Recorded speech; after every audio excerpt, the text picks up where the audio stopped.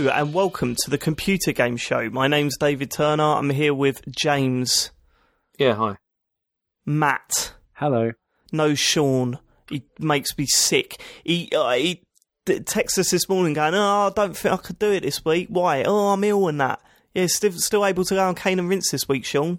We all heard that. We all heard you talking about going home on Cane and Rinse or whatever it's called. It's not called Going Home, is it? What's it called? Gone What's Home. That fucking game? Gone Home, that's it.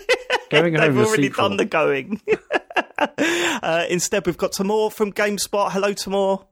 Hello. Sounds like an upgrade if you ask me. It is. It's definitely, we're moving up in the world. Don't come back, Sean. When was the last show you did? Was it the one that I wasn't on? I can't remember. Great show. It was a good one, that was. Yeah. If I remember correctly, it was so bad that you fucked off. What's the point in being on a computer game show without the main one? And was then that you just or was that Midnight Resistance? Don't get us mixed up. Yeah, I mean they're very you all different sound shows. the same to me, mate. How you been? You good? Yeah, I'm good. Just ran in from going to the ukulele launch event to record this hot podcast. We don't get invited to those things anymore since... Because you're plebs, that's why. Well, I just usually get too drunk and then upset people, and then they stop You should inviting definitely us. be invited then. That's what we need. What happened at the... how was the ukulele launch event? Was it good? It was fine, mate. It must have been depressing after all those reviews come out last week, surely. Not really. I think everyone's in high spirits because they are on spirits. So I just imagine okay, right, we've got all these bad reviews. And they weren't terrible, but they were a bit disappointing or whatever. And then, no, let's invite all those people that wrote that stuff about it to a place. Well, I think it was a fairly divisive game. But they get around that because a lot of the people there probably didn't review it, because our review was done by the US team, and none of them are here. So I absolved myself of any sort of PR journalist drama. So was it just a copy and paste job then onto the UK site? Is that how it works? Put in a couple global of U's. Site. Is it just one site? One team, mate. I don't read it. Homogenised. One powerful force for gaming. More of an IGM man myself. Typical scum. Right. Let's start up with follow-up. What happened? Was there any reaction to last week's show, Matt? Yeah, let's get into the main thing. This is getting ridiculous, Matt. You've got pages of the stuff here. This is I'm not going to read them all out. Matt is sniffing a new storyline and he's rolling with it. So it was all about James farting into the mic. I mean, Fartgate was massive. I'm not going to go through all the tweets. Suffice to say, people were disgusted with you, James. Well, there was more reaction to David's TV. Come on. Well, I'm getting on to that. I'm getting on to that. Listen, guys, get over it. Ain't a person on this planet that doesn't fart. The only person that can complain about that is someone who hasn't farted in their life. No, but as far as I know, no one exists. This shit went on for 20 minutes last week. 20 minutes. Do you know what it's like to listen to that for 20 minutes? Two grown men complaining about a fart. Sorry. You two just need to have sex and get over with it. More. I mean, that 20 minutes of you listening to talk about James farting is nothing compared to the 3 hours of actual farting I had to listen to. And the point is, it's not about the farting itself. We all have a dodgy meal and grunt away. We've all been there. We just don't do it directly into a microphone and then send it to someone to listen. That's Dave. Come on, it doesn't. I ate a curry earlier, and I've stored up a fart. And at some point during this recording, I'm going to rip a fat one. So you're going to have to listen to the entire podcast to find it. That's a little Easter egg for the listeners. I'll still get blamed for it, whoever does it. It's, Yeah, but you got previous, James. You can't just get rid of all of your history like that. It doesn't work like that. So Fat Hippo on Twitter, how is having people hear your farts more embarrassing than actually discussing them at length? I mean, he's definitely got a point there. Hadn't heard them, so it's. Yeah, that's a good point. You should have heard them. Definitely more embarrassing. Coming to the Christmas special, maybe. Leon Cox staggered that Computer Game Pod managed to edit out all their strongest content from their previous show. He can fuck off. You're odd, Leon, with your. I could say Kenny Wince is a bit, but I don't, because professionalism is. and that's what Maybe I want. if we send him a list of the farts and he puts them on his show, someone might listen. It'd be a really interesting Shots fired. Farts fired. Oh, fuck those guys. Fuck them. Don't care. I mean, there's plenty more, but just look at our Twitter feed if you want to see the reaction to Fartgate. Next one was obviously the TV chat was it divided a lot of people. CSA7, Chris Ban, I'm starting with Dave Turners on the TV chat. Then Chris obviously got quite moody. He said, if you feel the need to complain about the layout of someone else's front room, I guarantee your family dread spending time with you. That's a terrible thing to say. Watch a Pixar film or something, Chris. Just cheer up, for fuck's sake. Ben Syme, although I think moving the TV chat is pretty mental, I do think commenting on someone else's house is just not right. I mean, Stu, you're all right, mate. Don't listen to these punks. Don't worry about it. It's fine. No, it's fine. I mean, the TV is in a weird position. We've all got over it. It's fine. You know. But there was one thing that I didn't bring up last week that I'd completely forgotten about, and you were ripping on me for adjusting my telly when I have people over. Oh, I can't believe you move your telly. Oh, just so people could see better. I can't believe you actually think about people. You failed to mention a when people are over thing. The way you said it last week is every time you sat down, depending on which seat, you were moving the TV. No, it's just when people come over. I said that. When people come over, I just adjust it, angle it towards, the centre of the sofa rather than having it directly face on. But the thing is, I'd rather do that than do what you have to do. Because when we come up to your place, you had to move fucking furniture around. Oh, I've got to bring this a little bit closer. And at one point, we had chairs in front of sofas. Here it comes. James Here was sitting comes on this... the dry Bants. The classic computer game show dry Bants. This is where we're going to more. I've got to get this out, otherwise I'm going to die. It's going to do me in. James had to sit on a fucking kitchen chair thing, one of those fold up wooden ones. I can't imagine he was too happy about that because he had no seriously comparing cushion. You sitting down watching TV to us having to record a live podcast in my lounge? Yeah, I had to move furniture. It was when we were sitting down playing games, Matt. You had to move your whole fucking furniture around. So shuffling sofas and shuffling chairs and shit. Oh, James, come and sit on this wooden one. It's comfortable. Oh, at least the stink of your ass won't get caught up in a cushion.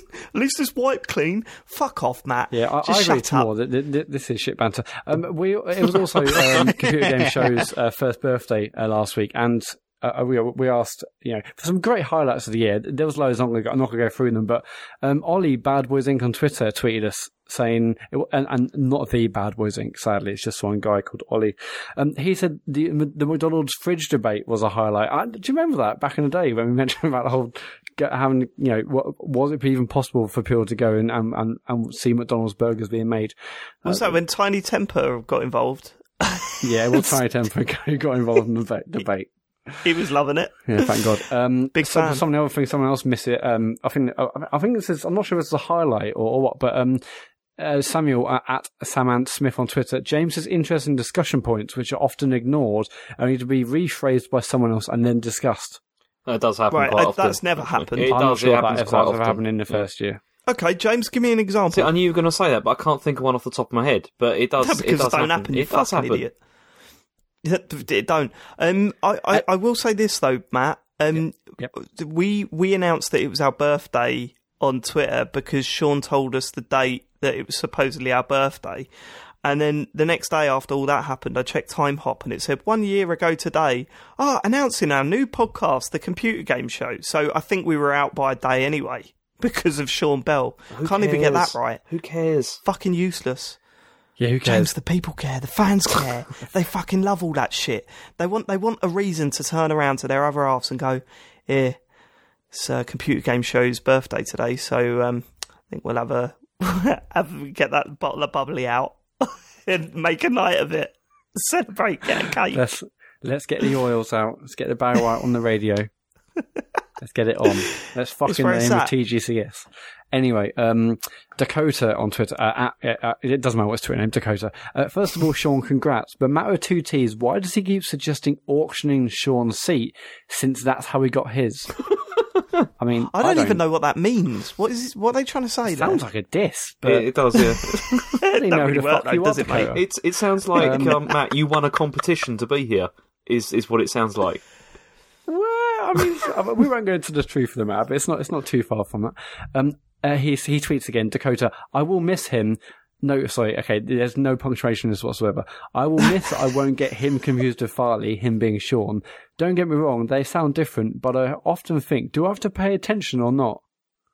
What? I mean, has he just slagged off both me and Sean there? I'll say it again. Okay, yeah, so referring to Sean leaving, I will miss that I won't get him, I will miss that I won't get him confused with Farley. Don't get me wrong, they both sound different, but I think, do I have to pay attention or not? Which I love. He's slagging one of you or both of you, probably both of you off. Probably both, it sounds like, yeah. We asked people in the week to send us some shooty bang bang pictures. My God, we had some amazing boy, ones. did you respond. We had those pictures. Josh Garrity sent one, Shimmy Hill, James Hughes, Nick Parton, Martin. Transters sent a banger, but the best of the lot is Alex79 UK. We've retweeted it in the week. It's basically like a small comic strip. It's incredible. So amazing work, Alex. Absolutely. The first time I saw that, man, I was properly belly laughing. Good old Sean. He wishes he never said that now. And then he tries that whole, I was saying it ironically. No, you weren't. You fucking love Jonathan Blow. You love his attitude. Shorty bang bang. Final bit of follow-up. This is Longting follow-up. This is from back in the day.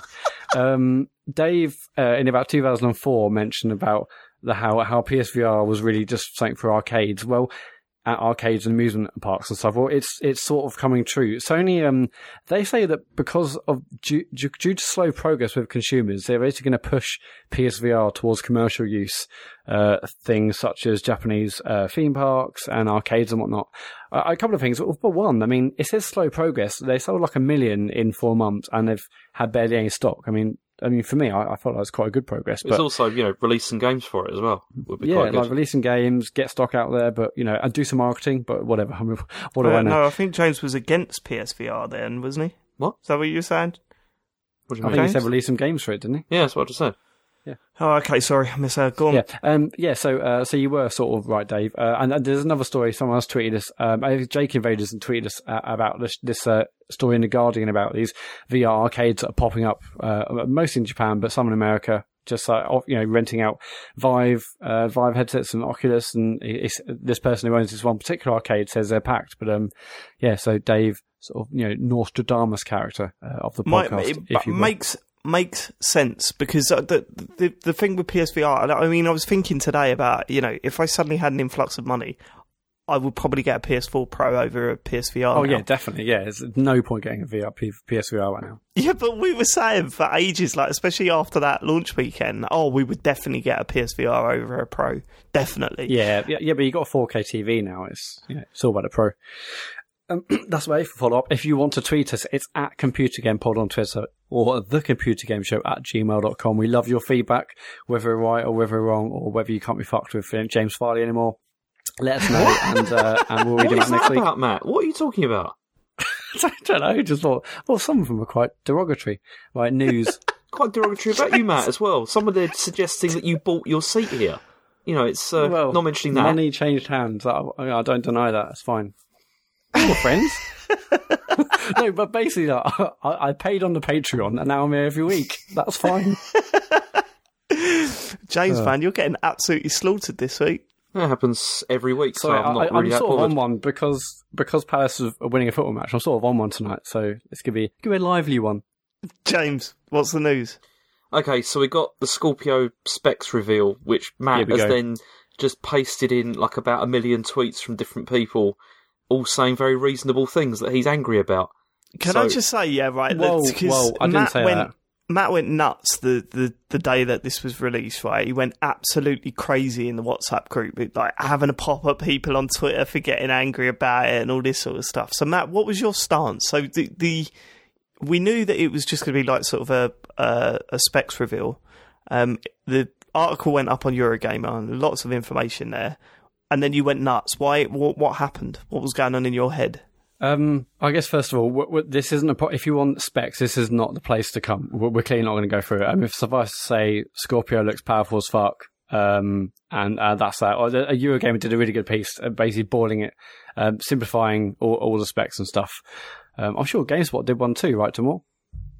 Yes, we did. Obviously, it was based on Eurogamer's specs because they had the exclusive. Big style.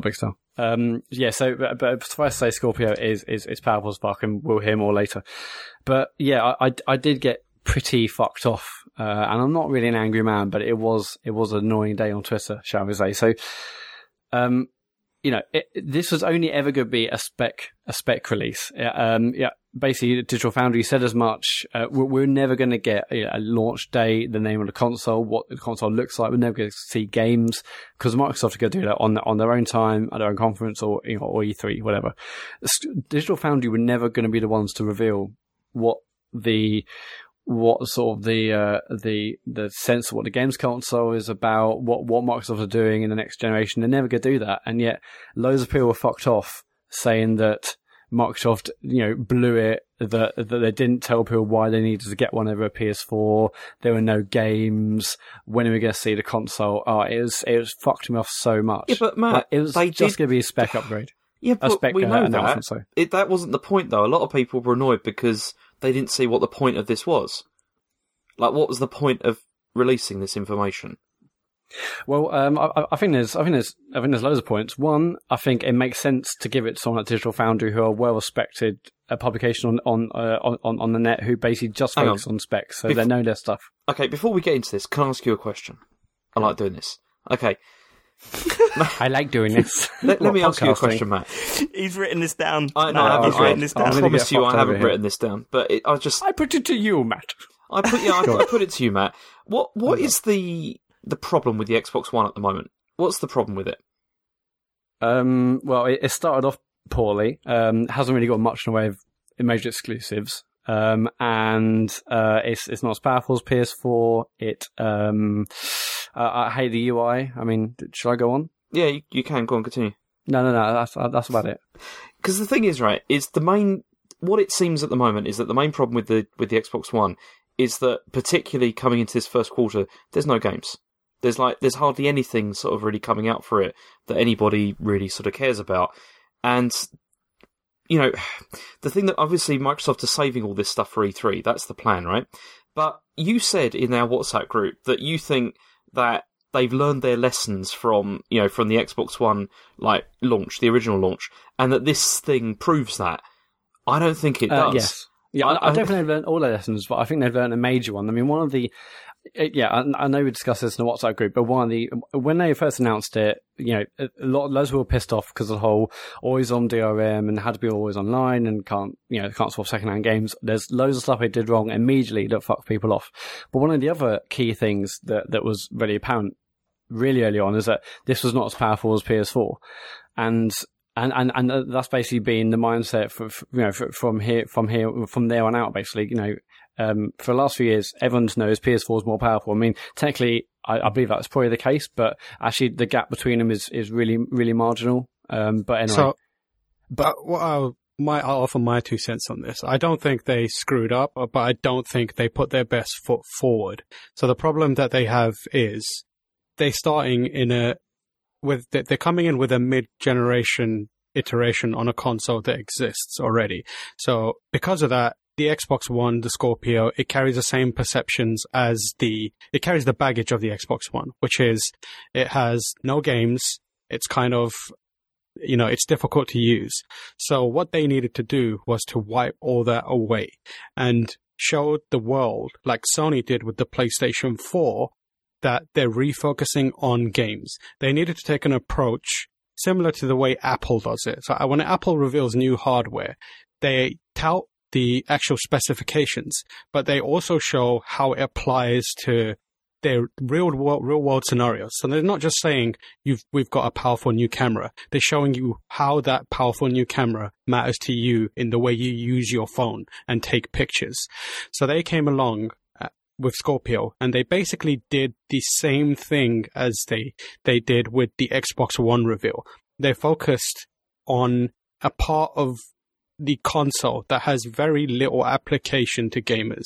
So they started off with the Xbox One with being like, here's all this TV stuff that it does. And it left everyone saying, what about games? What do we do with these games? So that's their starting point from Scorpio. They needed to come out and say, these are the games that you're going to be playing, and these games are powered by this hardware. This is the new powerful hardware. We've got 8 quadrillion cores in it, which means Forza's going to look like this. We've got this physics rendering, which means Crackdown's going to behave like this. But instead, they dumped out some very dry information that very few people, other than the people that read Digital Foundry, and beyond that, the people on hardcore websites like IGN and GameSpot can pass. The average gamer sees all those specs and it's just like, okay, this is meaningless to me. I'm looking at matrix code right now. What does this mean to me? So they can be told, okay, you've got more powerful system here. It's more powerful than the PS4. But in their mind, they're not seeing that. They're not seeing any games that look better than Horizon. All they're thinking is, you've got a very powerful piece of hardware. You've shown in the past that you can give us powerful hardware and utterly screw it up with very few games and mixed messages. So I think that's where a lot of the Twitter reaction comes from. They needed to be clearer and they needed to show that they've refocused on games and services that are valuable to gamers, and they just didn't do that. I think, like I said, I don't think they screwed it up completely, but I think that they didn't put their best foot forward, and to some extent, they didn't learn from their mistake with the Xbox One's reveal. Yeah, I mean... Matt is seething right now. That's exactly what I was trying to say, but much better. All of that makes sense, of course. But I just think that this isn't a reveal, and that they're going to do all that obviously at E3. I think they got this out there now, so when E3 it can just be about the games. They're not going to spend. Hold on, Matt. Yeah, but who cares? Last week you were kicking off about the Destiny thing, and you're doing exactly the same shit that you were complaining about the last one. Okay, but the Destiny thing, it was like hyped up, big trailer, big reveal, and it's just a CGI trailer that told us nothing.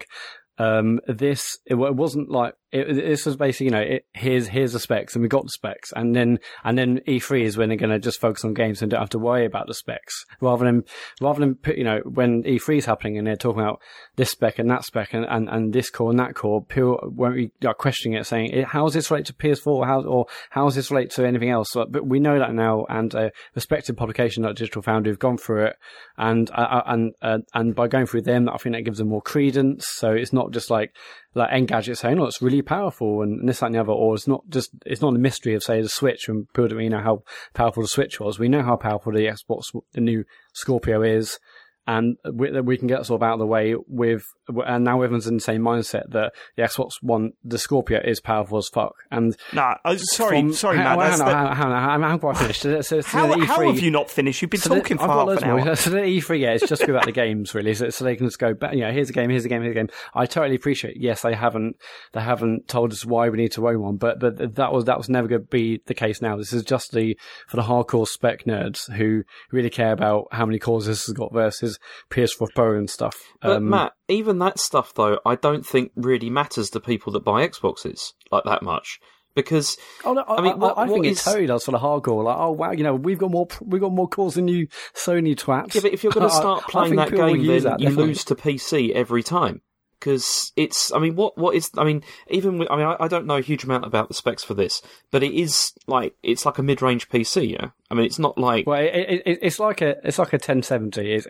It's near a high end, but obviously this is a system where people can optimize for, so, so it won't be like it's never the same as it will still look amazing. I mean, people have done amazing things with the 360 back in the day that, it had no right to look that good. They can optimize for the system, but... Okay, two things, Matt. Yeah. In terms of power, that isn't the overall factor in this thing. I mean, we know that the PS3 was technically more powerful than the Xbox 360. The Xbox 360 clearly won that generation of consoles, right? Secondly, I'd like to put a question to you that you put to me when I was saying that the Destiny, trailer last week was all right. I was talking about Destiny. Yes, yeah, listen. Why now? Why are you what are you telling us? Like, it's not really telling us anything other than what's inside the box. But right now, I'm not. And I will say it is quite funny because there was a lot of people going, when the article went up, there was a lot of people going, yawn, boring, who cares about this? Specs are boring and all this sort of stuff. They're the same people that take the piss out of people that want to see what the actual console looks like. Who cares what it looks like? It's what's inside that matters. It just seems to be like everyone just like has a sort of written, like, sort of basic comeback for anything anyone does these days. It's weird. I kind of sit in the middle, right? I don't think they fucked it by revealing it in this way.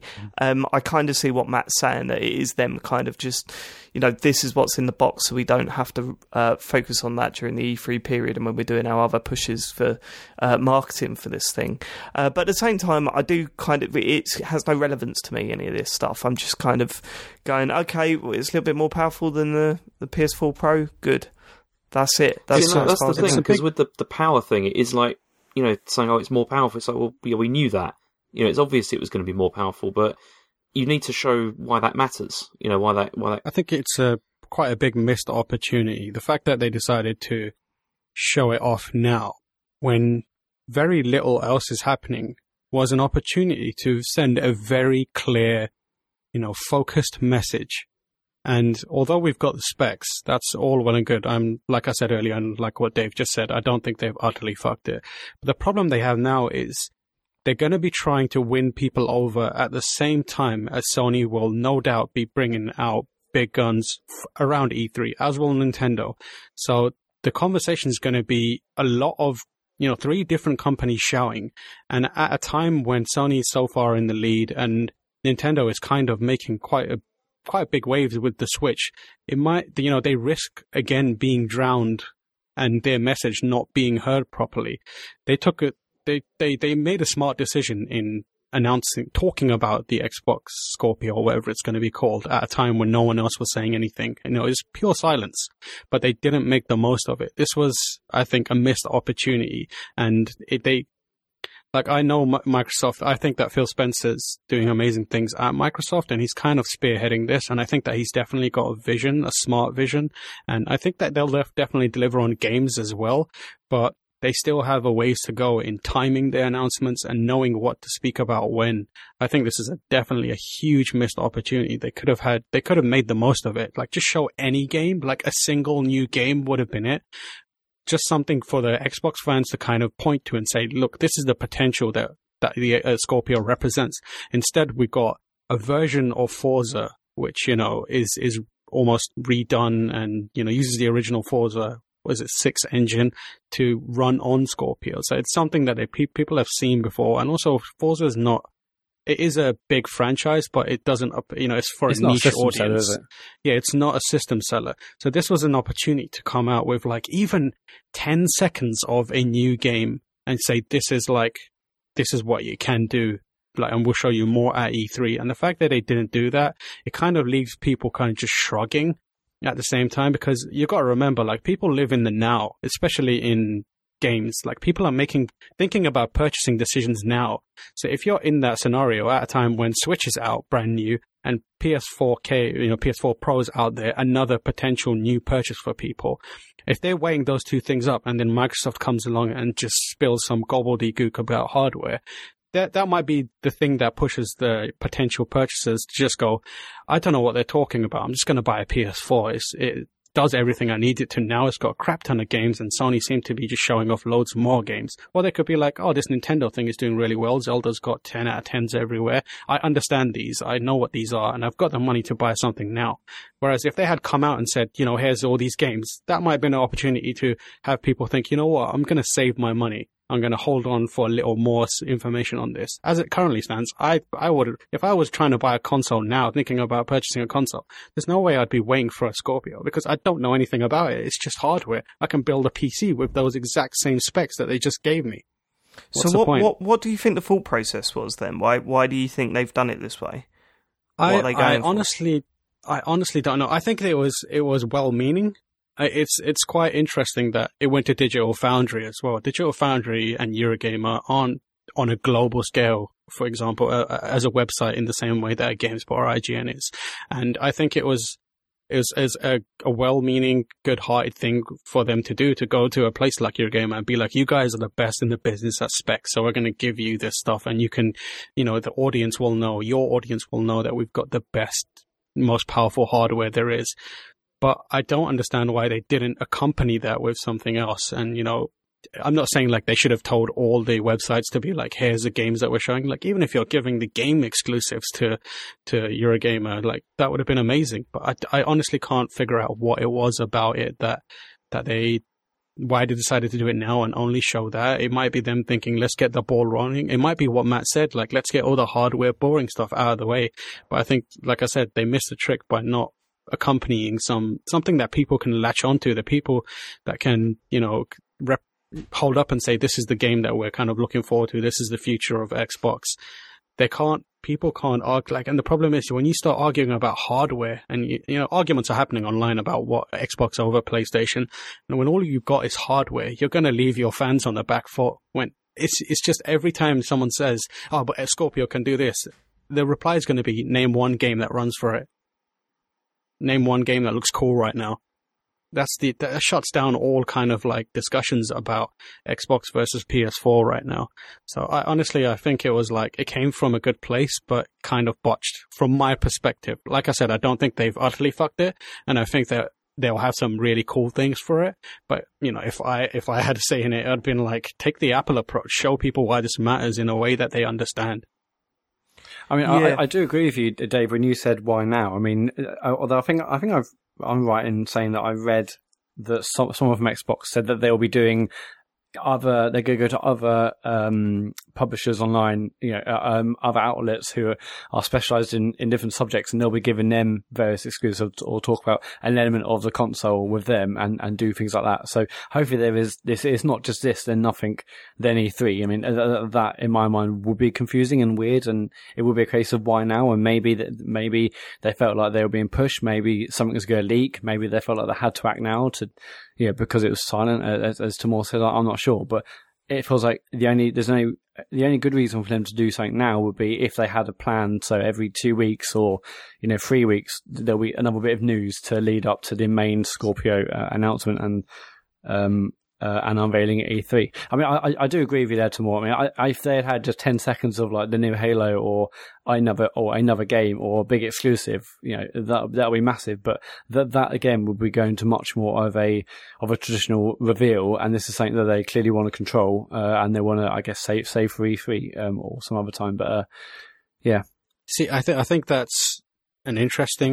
would be an interesting way to approach it. But I feel like if they're going to take that approach and kind of drip feed information, I imagine they'd want to avoid games. Like, you don't want to, start talking about games outside of E3, and one by one do it. Like, either you come out and you show a game and say, this is our thing, and then you stay silent until E3, and then you do more. Or they're going to come out and maybe, if they do take the approach that you suggest, talk about, again, things outside of games and, services and how Xbox Live will run and our new controller and that kind of thing. And I think that has the equal chances of frustrating people as it does exciting them. Yeah. And I mean, I am with Matt in a sense that I think E3 is going to be where they focus on all this stuff, and I'm in the same way as I was about Destiny. I'm not too bothered with, because it's so early, I'm not too bothered about things coming out like this. It's not really a big deal for me, and I just kind of think, well, later on down the line they'll do all that stuff where they say, this is why you want the new Xbox, this is why this is important. So I think we'll get there, but I don't know, man. It's just getting me so pumped for E3 this year. I think we're going to see some really big things from pretty much everyone. Yeah, I mean, I knew the Xbox Scorpio thing was going to be interesting. I think this has just made it more interesting because this is unprecedented, really. No other console manufacturer has revealed specs in this way, and it's a strange way of doing it, but I honestly think that they're doing this, so now the mindset is Scorpio is powerful rather than Scorpio is not as powerful as PS4. I think by doing this, everyone knows Scorpio is powerful. Now it's about what are the games. And yeah, that's something Microsoft has struggled with for, it feels like a fairly long time now, but yeah, now it's up to the games to really, really, really showcase what this console's about, and it's not just power. That power's going to produce experiences you can't get anywhere else. Okay, cool. That's probably that covered, isn't it? Should we move on to something else? Or I'll probably James, got another 2 hours worth, but yeah, we'll save it. Did you have anything else to add, James? No, I got nothing else, no. Good, that's next news item. So the other thing we got on here is there's a Nintendo Direct coming next week. Oh no, this week, isn't it? Yeah? Yeah, 2 days' time, right? Yeah, and it looks like it's mostly just going to be Splatoon 2 and ARMS. And what makes you say that? well, the release, what they said. What did they say? I don't know, Matt. You were the one who said just it the was, facts, say James. Just the facts. Let's get some sort of content in this. Do you want me to jump in here? Yeah, go on. Cheers, Tamor. So they said they're having a Nintendo Direct. It's going to focus mainly on Splatoon 2 and ARMS. However, they also said in the press release that they will be talking about 3DS games and Switch games. So they didn't specifically say they're definitely talking about loads of games, but it seems like there will be maybe a few teasers or a bit of information about other games beyond Splatoon 2 and ARMS. That's pretty much all they've said for now. Probably just going to be release dates for those games. Have we got a release date for Splatoon 2 yet? No, I think they're both just summer, aren't they? Just summer, I know right? it's on this Splatoon summer. I think ARMS might be May, but... So it'd be release dates then, I think. And then, yeah, I don't know. At least it's on at a decent time that I can actually watch it this time rather than being at work and just checking what people are saying on Twitter. Is there anything has there been anything rumoured for 3DS? Is there like a big franchise that people are waiting for, or is it really unknown at this point because There's everyone's more Fire Emblem assumed stuff that's coming? But yeah. I know that comes out in May, isn't it? That Tales of Valencia or whatever it's called. See, I mean, I kind of wish that, I was just saying, I kind of wish that they kind of bin the 3DS off now and just focus on the Switch, but I know that they're not going to do that because they'd be crazy to do that because it's obviously making them still a ton of money. But it just feels a bit like the Switch has got really good momentum at the moment, and it'd be really good if they just focused on that, but they won't. Yeah, but what are they? They haven't got nothing to focus on it with, have they, at the moment? I mean, we've got ARMS and we've got Splatoon 2, and there's not much coming out. Yeah, it's Mario Kart. I think for 3DS, I haven't been paying attention to what games are out now, but I think there might be like a Mario sports game. Oh, that came out. Did that come out? Yeah, I reviewed that. Don't buy it. There was that Professor Layton spin-off, wasn't there? Announced a little while back. I'm not sure if I don't think that's out yet. The Lady Layton or something like that. That's Japan only, I believe, right now. So they might talk about bringing that over or something like that. And I think there's a few other smaller games. Like I can't remember if that Box Boy game is out yet. But they have a few smaller and indie games that are in the pipeline that they could talk about. I have no interest in ARMS. That is a game that everyone was hopeful and saying, "Oh no, it could be good," but I really can't see anything other than just a game where you're flailing your arms about a bit again.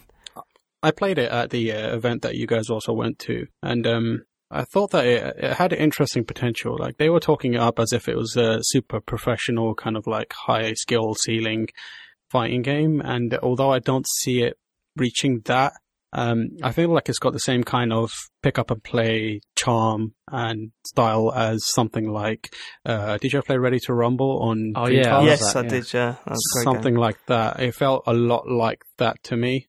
So in that respect, I think it could be quite a fun multiplayer game. Yeah, but even something like Punch-Out. That's the problem, though. That's the classic Nintendo game style chat. You know, like when I noticed it the most when was it Toad Tracker or whatever it's called? What was it, Captain Toad Tracker? Captain Toad Tracker. He, everyone was going, "Oh, it's really lovely, this game. It's really nice." And it was like, "No, actually, I don't want nice. I want fucking this is good.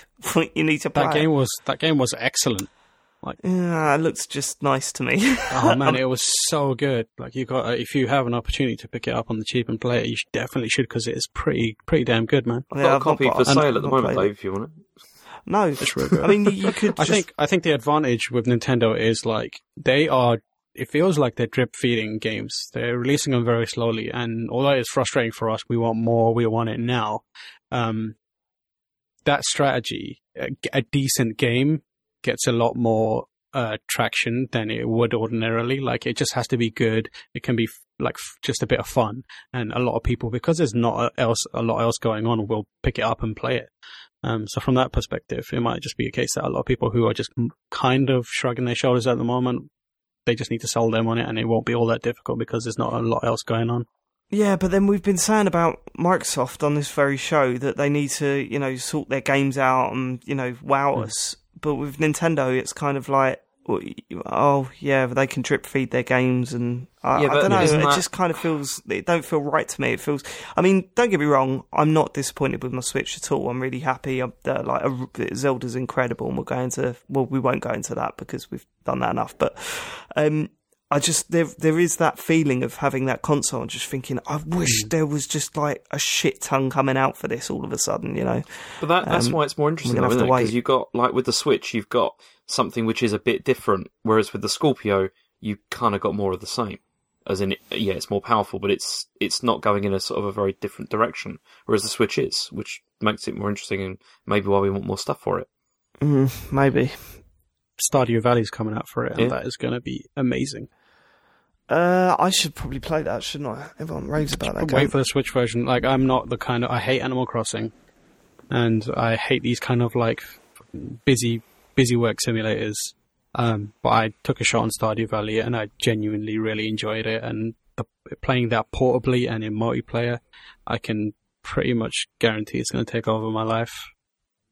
It's well worth checking out, even if you don't care about stuff like, you know, Harvest Moon and Animal Crossing. You didn't play much of it, did you, James? You had that, didn't you? For I've got it. Yeah, I've got it on PS4, but I barely played it that much, to be honest, because for me it was too much work. Compared, Animal Crossing is not like you don't have to do anything hardly at all. It's just sort of, you know, I always found it like the reason I like it is because it's a relaxing kind of game. You know, I can play a bit before I go to bed. Stardew Valley I found to be too much work. It has more like directed missions and goals and that kind of stuff, which is what I want from a game like, you know, Harvest Moon and Animal Crossing. Yeah. I don't like just aimlessly walking around and just chipping away at picking up fruit and selling it and then calling it a day. I want to feel like I've accomplished something. Yeah. So like Stardew Valley kind of gives me that. That is one of the things, because I mean, that's one of the things I often wanted more of from Animal Crossing, but you're just not going to get it but then, you know, my daughter just loves the way that Animal Crossing works because she doesn't want that. She doesn't want it to be like objectives and stuff. She likes just hanging around in it. It's it's different stuff, isn't it? How far away are we from Minecraft on Switch? It's got to be just round the corner, isn't it? Probably. Would be surprised if Microsoft aren't already on there. But I've got no interest in Minecraft on Switch. Okay, all right. That's it for news, right? We done? There's some Overwatch thing, but I don't know anything about that. What's the Overwatch thing? The Overwatch thing is the new event, which will be live this week. It's basically a new PvE mode, similar to the Junkenstein one. So it looks like it kind of rewinds the clock in terms of the Overwatch timeline. So you're going back to one of the first missions that Tracer went on with the Overwatch squad, and it looks like a wave-based thing where you're going to the London map and you're taking on, and the Omnic forces are invading, and you kind of team up with some friends and just try and survive waves against this against robots. So it looks, and it's got loads of new cool-looking skins and that kind of stuff. That's pretty much it. I had no idea there was PvE stuff on Overwatch. Yeah, what's it like? They usually do it around events. So the last one that I played was... So they started off with the kind of weird game mode styles. So it was like, you know, the Rocket League knockoff and that kind Lucio of thing. Ball or whatever. But then they moved into... So with the Halloween one is the first one I remember it being, and it was Junkenstein's Revenge. They actually put a lot of time and effort into it, and they kind of, like... They make the most of what they've got in terms of assets and that kind of stuff to rework it into something that's really interesting. So the Junkenstein one was, again, a wave-based thing, but you had like zombie versions of characters, and you had a story to it, and it was narrated by Reinhardt, and so it was really cool, and you just basically had to protect this giant gate from being crushed by these waves of enemies. And they do put a lot of time and effort into it, and they feel really satisfying. I think what helps is that the fundamental mechanics of Overwatch are still so satisfying and so well crafted that I think they any sort of like game mode that they add, there's always a kind of like base level fun that you'll have just from playing the characters. So I think it will carry through into this as well, teaming up with your mates and picking your favorite hero and figuring out what the best ways and your tools are to deal massive damage and hold off enemies and that kind of stuff. So if you like Overwatch, they're always kind of a fun side kind of like activity to enjoy. Cool. All right, let's do it. What we've been playing. Let's start with Matt this week. Well, I've been playing Horizon Zero Dawn. Why have you been playing Horizon Zero Dawn, Matt? Because I bought a new TV. There he is. There it is. He's living the high definition, ultra high definition. Are you HD ready, Matt? Now, finally. I'm now HD ready. Yeah, I'm very much looking forward to anything HD really. Yeah, I mean, my last TV was like a 2007 Plasma, which at the time was pretty top of the range, but it was 1080i. It wasn't even 1080p. That is bad. Which is a blow. But I like to buy things. I like to buy the best things that you can buy. And the thing with the TVs is that there's never a good time to buy a TV really, because there's always the next amazing thing coming out in 6 months' time. And so I was caught in a perpetual loop like that for 10 years. And I thought, sod this, I've got to get something. So I got a Samsung and like a 55-inch 4K HDR TV, and I'm over the moon. It's beautiful. I almost like cried when I turned it on. It's a beautiful thing. I mean, it sounds like you're joking, but you legitimately almost cried when you turned it on. Well, yeah, because what is the matter with you, Matt? There's really beautiful music that came on when you're sort of setting everything up, and it's the sort of music that came on when like a character's about to die in a movie, like a software movie, and oh god, don't that music! Oh god, the music's on. Oh god, you're Jill, your marketing department's wet dream. Get out of the room, Jill. It's happening. Yeah. Anyway, so that's amazing. But to test out, and obviously I've had a PS4 Pro for a while, never really seen the benefit. Now I can see the benefit. I know why they released a 4K console. It's because games look amazing. 4K Rocket League, it looks like a totally different game. Admittedly, I was again just playing in 1080i. So, but yeah, Rocket League looks amazing. But I thought to really show the console off, I had to buy Horizon, because that seems like it's the 4K and sort of HDR sort of demo that everyone seems to be shouting about. So I bought that, and it looks stunning. I think it's almost saying the best looking game I've ever played. It looks absolutely incredible. In terms of the game itself, I mean, so I haven't played for long. It's probably like 5 or 6 hours. Actually, I guess that does sound quite long. But anyway, I've got out into the main open world now. So I've done all the initial bit, and I'm out into the main open world. I mean, I haven't done a lot in the open world yet. I've got a couple of markers to get to. I guess the trouble I'm having with it is that this is the first game I've played after Zelda, and it's obviously, well, at least early on, it feels relatively, it feels quite similar to Zelda in type of game it's trying to be. Really? But well, it feels like it's an open world sort of adventure game where you can go to many places and do many things. So I mean, again, this is the first game I played since Zelda, but it felt like there were some parallels. But I knew straight away there weren't any parallels when, as soon as I was allowed to do anything, I jumped off a cliff and I died. It turns out there is no. You haven't got a power glider. You can't glide. Is that what you were trying to do? You trying to glide down? I just jumped off thinking, oh, amazing, and then I just died. I was like, this game is shit. So I died straight away because you can't glide anywhere. That's annoying. You can't climb anywhere. That's also annoying. Yeah, I must admit, I played it when I went back to Mass Effect Andromeda after playing Zelda. It was hard looking around and thinking, oh, that's all right. I'll just climb up that hill there, and not being able to. It's sort of like, it's just a mindset thing. But I mean, you've got to imagine that when in the next 12 months or so, when the next open world games come out, that are being developed after Zelda's come out, you've got to imagine they're all going to have the fact that you can glide. They're all going to have the fact that you can climb anything and everywhere, because it feels so simple now. But just playing Horizon, like, I can't. I can climb on top of something, really tall, and I want to just jump and glide and see the land beneath me and the enemies and explore. And it feels like, God, I feel so restricted. I can't climb anywhere. But I'm having a bit difficult with that. That's the game that it is, isn't it? I mean, it wouldn't be right if you could just glide everywhere in that game. So I don't think that's necessarily I think it's totally ridiculous to compare it to Zelda. Really? Yeah, absolutely. They're open world games, but they're totally different. One does things its way, and Horizon is it's completely different. I couldn't sit there and go, Horizon's not very good because you can't do this thing that you can do in Zelda. It doesn't really work like that.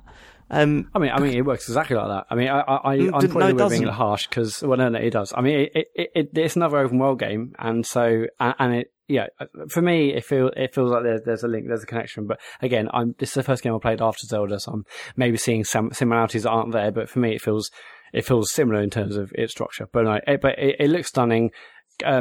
Mechanic wise, it's fun. I've only unlocked a few of the abilities, but even sort of the basic combat is really, really fun. And that's before I've even really started to learn all different intricacies and methods to kill the various different creatures, the various different machines you see. But even seeing the basic ones, it's really fun when you get a few of them chasing you and you're trying to like spear one and jump over another one. I think that's really cool, and that's only going to get better, I think, when I unlock more and more abilities. The abilities are fantastic. Like proper, they reminded me of the Tomb Raider reboot games, where each ability that you get it feels totally powerful. I wanted to ask you a question actually. Because in the abilities, there's basically like 4 channels. There's 4 types of ability you can get, and one's I can't remember what the names are, but basically one's very much geared towards stealth, where it gives you like extra things to help you sneak around. One's about combat.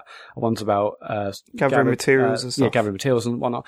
I've probably had about 8 or so experience points, whatever they're called, the actual things to spend, and I've put them all into the first of every one of them. Did you do that, or did you actually say, I'm going to focus my character and put 8 into just one channel, and it's a really awesome stealth person, or really, really amazing, like in terms of battling? How did you do yours? Yeah, I mean, typically I would, like when I play games like this, I try and spread the points out towards different abilities and stuff and different type styles. But for this, for Horizon, I focused mainly on the combat, because I felt that for example, one of the abilities you can unlock is every time you go into your bow mode, when you pull an arrow back on your bow, it slows down time. Yeah, and I just thought, that's brilliant. I'll need that. And another one was when you're walking across tight ropes, you can aim and shoot. And I'm thinking, yeah, no, I definitely need that. Whereas the other stuff, it was like, chance of finding more arrows. And I'm just like, actually, I'm okay with crafting arrows. I mean, it would be a little bit more handy to not pick up so much wood as I'm walking about, but it's only one click of a button, so I don't really care.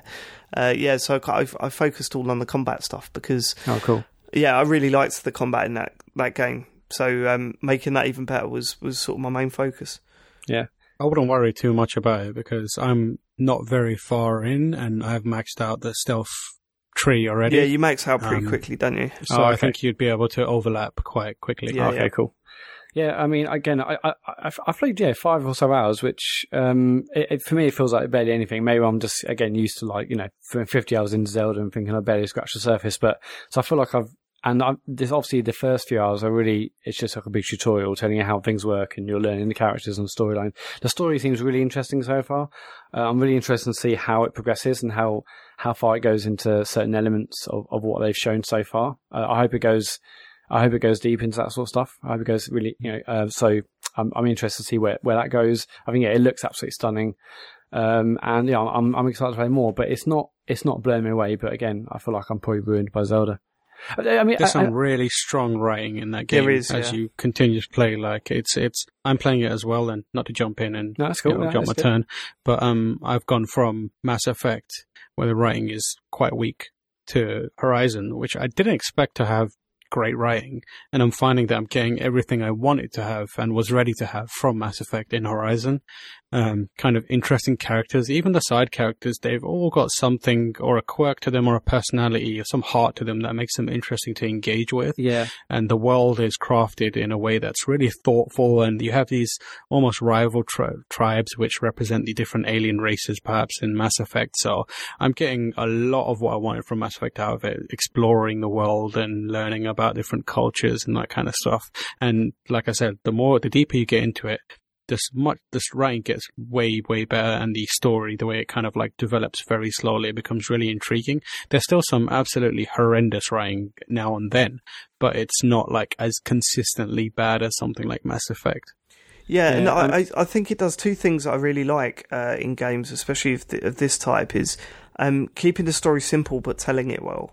I think it's really important. You know, it doesn't try and overcomplicate things. It just keeps the story just at a level where it's like, okay, you know that these two tribes, like you sort of get it without having to, like, I know it's hard to explain. I like it when games have a very simple story, very simple structure, but tell it well.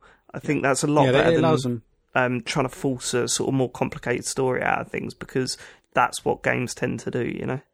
I think it allows them to focus on characters more. And I think that was one of the strengths of Mass Effect 2. If you think about Mass Effect 2, the story, the arc itself wasn't very complicated. You start the game, you build a character after something happens and, you're forced to make a new character. And then you spend the following 50 hours essentially squatting up for a suicide mission. Yeah.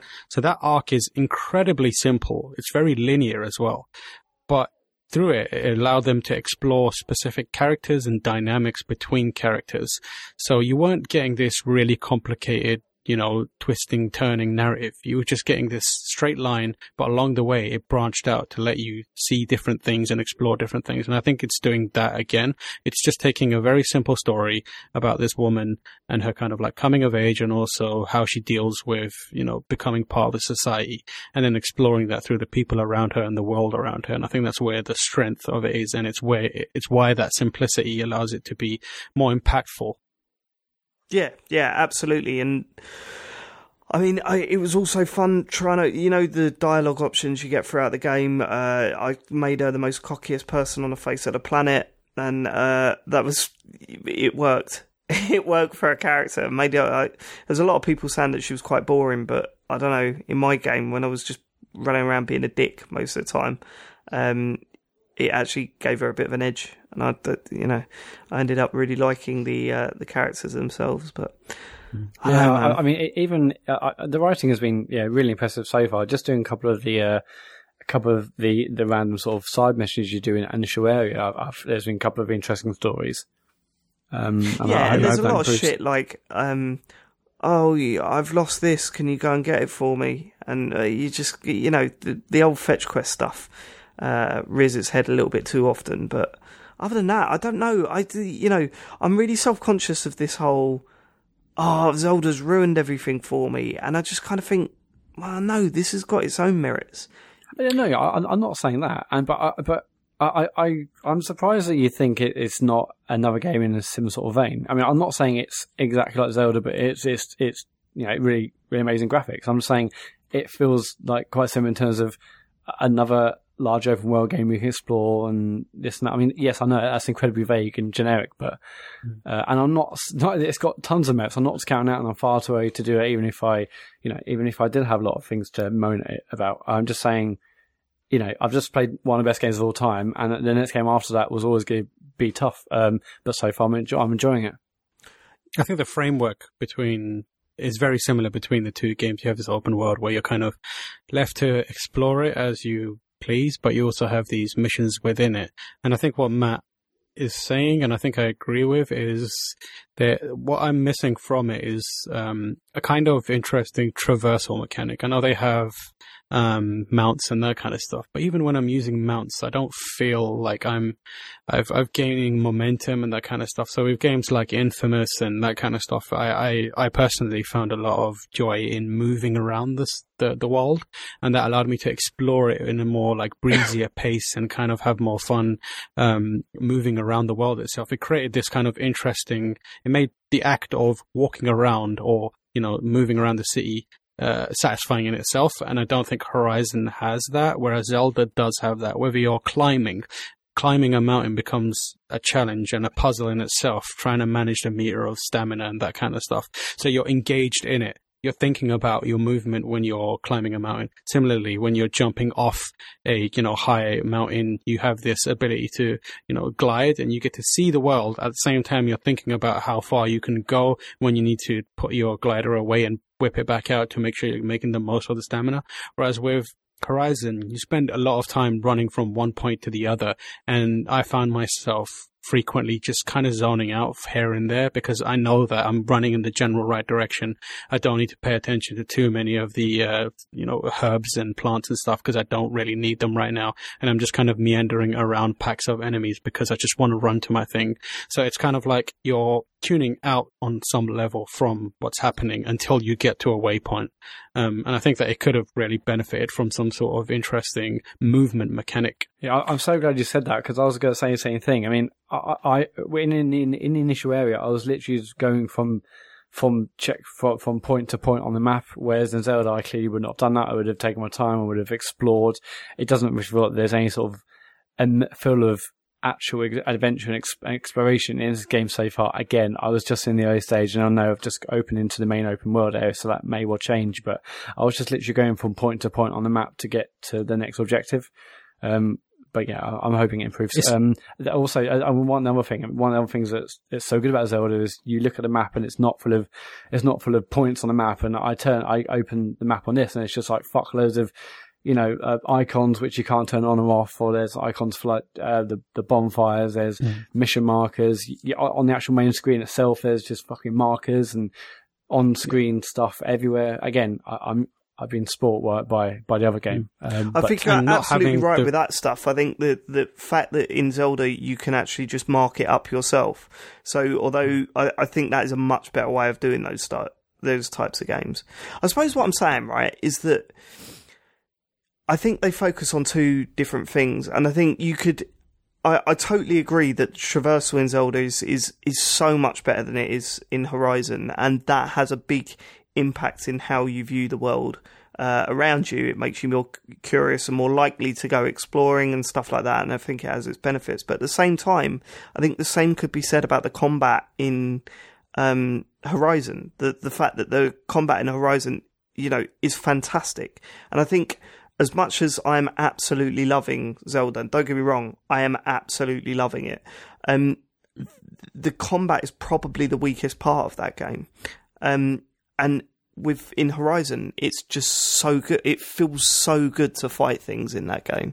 Whenever I saw a pack of enemies, I didn't sort of cower away. I was just, assessing the situation, working out how I could take things down, and then going for it. Whereas when I come across packs of enemies in Zelda, I'm kind of like, that I don't know. It's weird that some of the combat in Zelda, I just kind of feel, I don't know whether it's limitations of the Joy-Cons themselves, but I'm sort of struggling to really get into the combat side of that and tend to just run past things. I think that changes, no David, benefit. As you get the better weapons that you get later on, that really changes. Possibly, but I can only go with what I've played so far. I've been playing, I'm quite early in Zelda, and from what I can tell, I don't feel the need to engage in combat because I don't feel like I get a benefit out of it. And I'm not saying I need experience and that kind of stuff, but the combat is probably the part of Zelda that still feels quite classic, in terms of you have the lock on and the strafe and that kind of stuff. And I know that it does become a little more complicated, but in my current, where I am now, I tend to just run away from enemies, except when I can see where Nintendo have clearly crafted a sort of a combat scenario for me to figure out, where you've got a bokoblin up a tree and there's a nearby explosive barrel, and you can see a way to kind of turn this combat not from being like a war of attrition into being something that's like, if I fire a shot here and then chuck a bomb there, I can wipe out this entire camp in a couple of moves. So when they have these almost like chessboards set up every now and then, and those are the ones that I engage with. Whereas if it's just like a pack of them just chilling out, I'm like, there's no real benefit to me doing this, and I don't think it's going to be challenging. All that's going to happen is I'm going to, wear down my weapons and spend a lot of, and potentially lose some hearts and then use some resources like mills, and I'll come out of it kind of like with a net loss. So I might as well just avoid these. I think it depends. Right, it depends later on, though, as you start to be able to identify enemies that are more worth taking on, because they're going to have good stuff that it's worth bothering to attack them.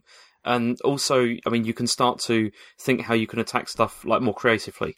Like how when you get the rain and the thunder and the lightning, and how you can start to use that to your advantage by chucking metal stuff at them so they get shot with electricity and stuff like that.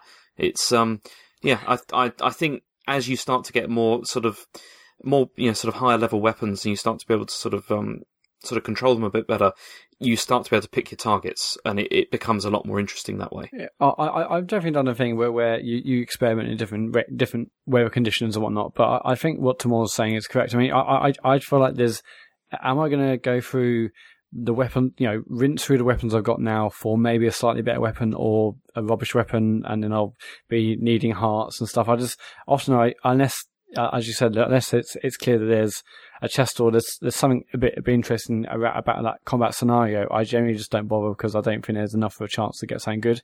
It would be great if there was much higher chances of potentially amazing loot. I know this isn't a loot game, but if there was a bit of a random chance of getting something amazing, then I'll be much happier and much more likely to just kill everyone I could, just for the off chance that we'll get something good. But as it stands, I generally just run past them because there's no point doing it.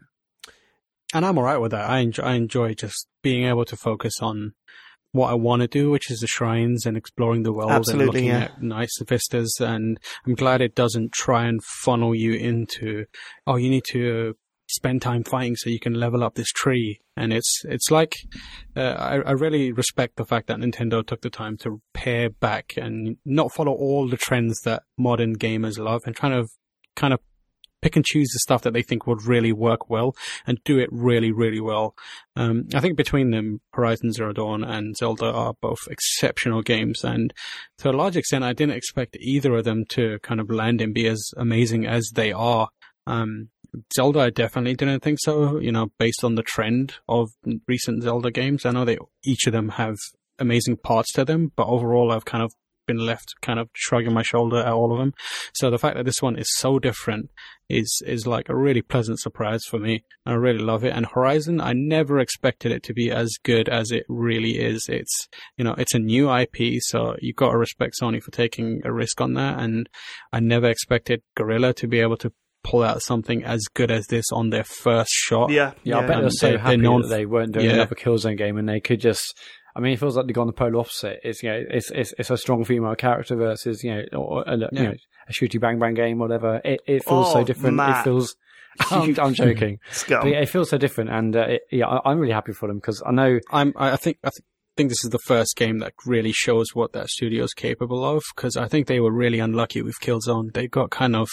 They came along and put out this decent shooter that looked really nice at a time when Sony was looking for a shooter to rival Microsoft's one, and they kind of got funneled down this path and became the team that puts out this beautiful shooter year after year that kind of doesn't really offer much in the way of gameplay, but it's just the thing that they can be like, look at this, look, it's real cool, we can make shooters like Microsoft.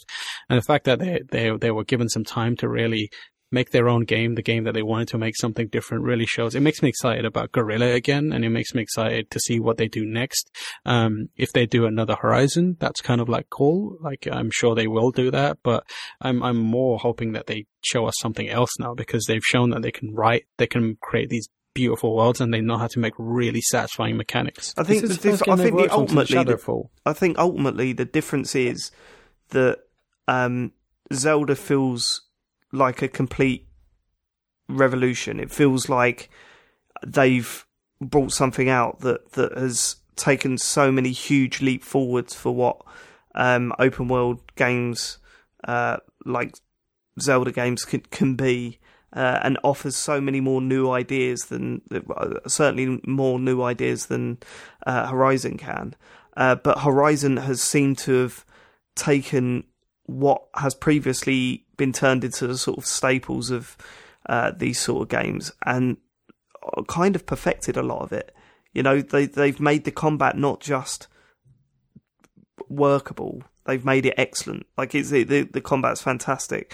They've made like the tasks themselves and everything you do are actually worth doing. Like I said at the time, the game that this was being compared to was the Ubisoft games. Those sort of, you go into a world and there's just these icons everywhere, and you've got these camps that you have to clear, and you got these places, and it just seemed like everyone was done with that style of game. And Horizon come along and said, no, it's not all the icons that's a problem for you, it's what those icons are asking you to do that's where the issue is, and because this is actually fun to play, that, oh my god, this is full of icons, that goes away because that doesn't matter, because you're still enjoying what you're playing. So what I'm saying is that essentially both games have a place, but they represent different things, and that's why I can't sit there, play Horizon, and say, oh my god, I can't believe this hasn't got this in it, and that's why I can play Zelda and sit there and say, I can't believe this hasn't got the stuff that Horizon's got in it. It just doesn't bother me. I can't compare the two. So that's what I was trying to say, Matt. Yeah, similar. Disagree. That's other than watching various 4K videos on YouTube and just mostly staring at the TV. That's all I've been doing this week. I've obviously played Rocket League. I've obviously played loads of Fire Emblem Heroes. That's about it. Well, quickly then, because I just don't want to talk about Zelda too much. We've already spoken about it quite a bit while we were talking about Horizon. I've done my first Divine Beast. It was incredible, like absolutely incredible. That whole area, it just blew me away. I can't wait to play more of it. Which one did you do? The elephant one. Okay. Is that a spoiler? Probably. I don't know. No, this one's not. It's very good. There was a moment in that dungeon area that just absolutely, like, holy shit, that is really impressive, really looks great, and yeah, very, very impressive stuff. I can't wait to play more of that game. I also bought Metal Slug in the end, Metal Slug 3 for the Switch. Just, I cannot believe I live in a time where I could just rock up at someone's house, take apart my portable games console and play 2-player Metal Slug. It's as good as I thought. Can you do that, by the way? What do you mean? Well, because I read or heard on another podcast that they said a lot of them games. Giant Bomb. It was Giant Bomb, who said basically you can't play 2-player. You have to buy 2 sets of Joy-Con. No, on Metal Slug you can play 2-player with just the Switch. I did it several times this week. Okay, cool. And every time I did it, the person that I was playing with hadn't played Metal Slug. Yesterday I went to a barbecue and my mate Carl played with him. And at first he was a bit, this is really old school, isn't it? And then we completed the second mission and he just went, I haven't blinked for like half an hour. And I'm like, yep, that's Metal Slug. It's a good game. We blitzed for about 12 credits, but we finally got to the end of mission 2. My main concern was that it was going to have huge borders either end, but you can stretch it out, which is annoying at first because everything looks like long and stretched, but once you get used to it, it's like, it doesn't matter. It does not matter. What it is that I think a lot of people get confused because it's kind of been just slung on the Switch. There's not much has been done. Like even in the loading screens to tell you what the buttons do, it still says A, B, C, like as if you're in an arcade, rather than showing you the actual buttons you've got to press. But what you have to do is come out of the game, go to your Joy-Con setup menu in the home screen, and set it to be working as 2 controllers rather than the one. Then go back into the game, and then you can play the 2-player mode in that. So I think that's what a lot of people are missing. They think that it should automatically pick up that you want to play 2-player with 1 Joy-Con each, but you have to literally go and tell the system via the home screen that that's what you want to do, and then But honestly, basically, we're going to be playing a lot of Metal Slug next time we meet up because that is a good way to play that game. Just to be able to do that, amazing. Have I been playing anything else? I don't think so. It's mainly been that. I did have a bit of a situation this week with my Switch. You know, everyone's like worried about them scratching and stuff. I thought, right, okay, this seems like more of a widespread problem than I initially thought. So I thought, that's it, I'm getting a screen protector. And I'm struggling now because I'm trying to find the name of the company. What are they called? Orzly? Have you heard it? Orzly. Matt recommended that I get these screen protectors. They're like the glass ones. And he said, get these ones are the ones that everyone's recommended. So I bought them. You get 2 in a pack. And I had one of the most frustrating nights of my life with them last week, where I would do everything the packet said, lay it down, and it would slightly be off. So I'd lift it up again and then put it back down. And by that time, there was dust between the protector and the screen. I was honestly, Matt, my head was hot by the end of it. Yeah, I've had that in the past. It's horrific. I remember doing the same thing when I tried to put one on my phone, and they're bad. My heart was going. So I got so angry, I just snapped them both and chucked them in the bin. And then I sat down and wrote an email to the company, not saying this is a bad product or anything, just basically saying, I absolutely fucked it. I can't believe it. I absolutely fucked it. And the only reason why I'm emailing you now is because it's the only thing that's calming me down. And my wife is fed up of talking about the Switch, so I can't rant at her. So I've got nothing else to do but to just email. And then I got an email back from them saying, hey, sorry, you had a faulty product. Can you take a photo and let us know what the issue is, and we'll see what we can do? And this was the next day, and I'd calmed down by then. I said, no, there was nothing wrong with your product. I was just fucking shit at it. Couldn't use it. Completely fucked it up. Sorry to email you. I was just in a rage, blah, blah, blah. And then they said, oh, it's all right, we'll pop some new ones in the post. So what I'm saying, get an Ausley screen protector, because the new ones come today and I put it in and it's perfect now. I don't know, I just fluked it this time. It's perfect. Well happy with it. So get that shit. This episode of the Computer Game Show was brought to you by Ausley. Yeah, the screen protector company. Screen protectors today. Good product, great customer service. Get on their shit. It's the good shit. And Ausley, if you're listening, you could put "get on that shit. It's the good shit" on future packaging of your screen protectors. I'll allow you to do that. Take that as a quote. That's it for me this week. James. I've been mostly just playing Persona 5. And that's it. Still cracking on with that's that. Been going on this week. Because I think I'm about 45 hours into it now, and yeah, that's all I've been playing, and it's all I really care about at the moment. It's whenever I've got spare time, it's just I've been playing that because it's brilliant, and it's pretty spectacular, isn't it? It is, yeah. I mean, I'm still finding it more stressful though than Persona 4. Did you find that at all? Because I know you've played it as well. No, I found it. I thought it was paced really well up until the kind of final quarter of the game. Mm-hmm. I didn't really have any issues managing time, or I kind of just committed to stuff. I didn't want to think too hard about what I could have been doing. I think a lot of the stress is in that.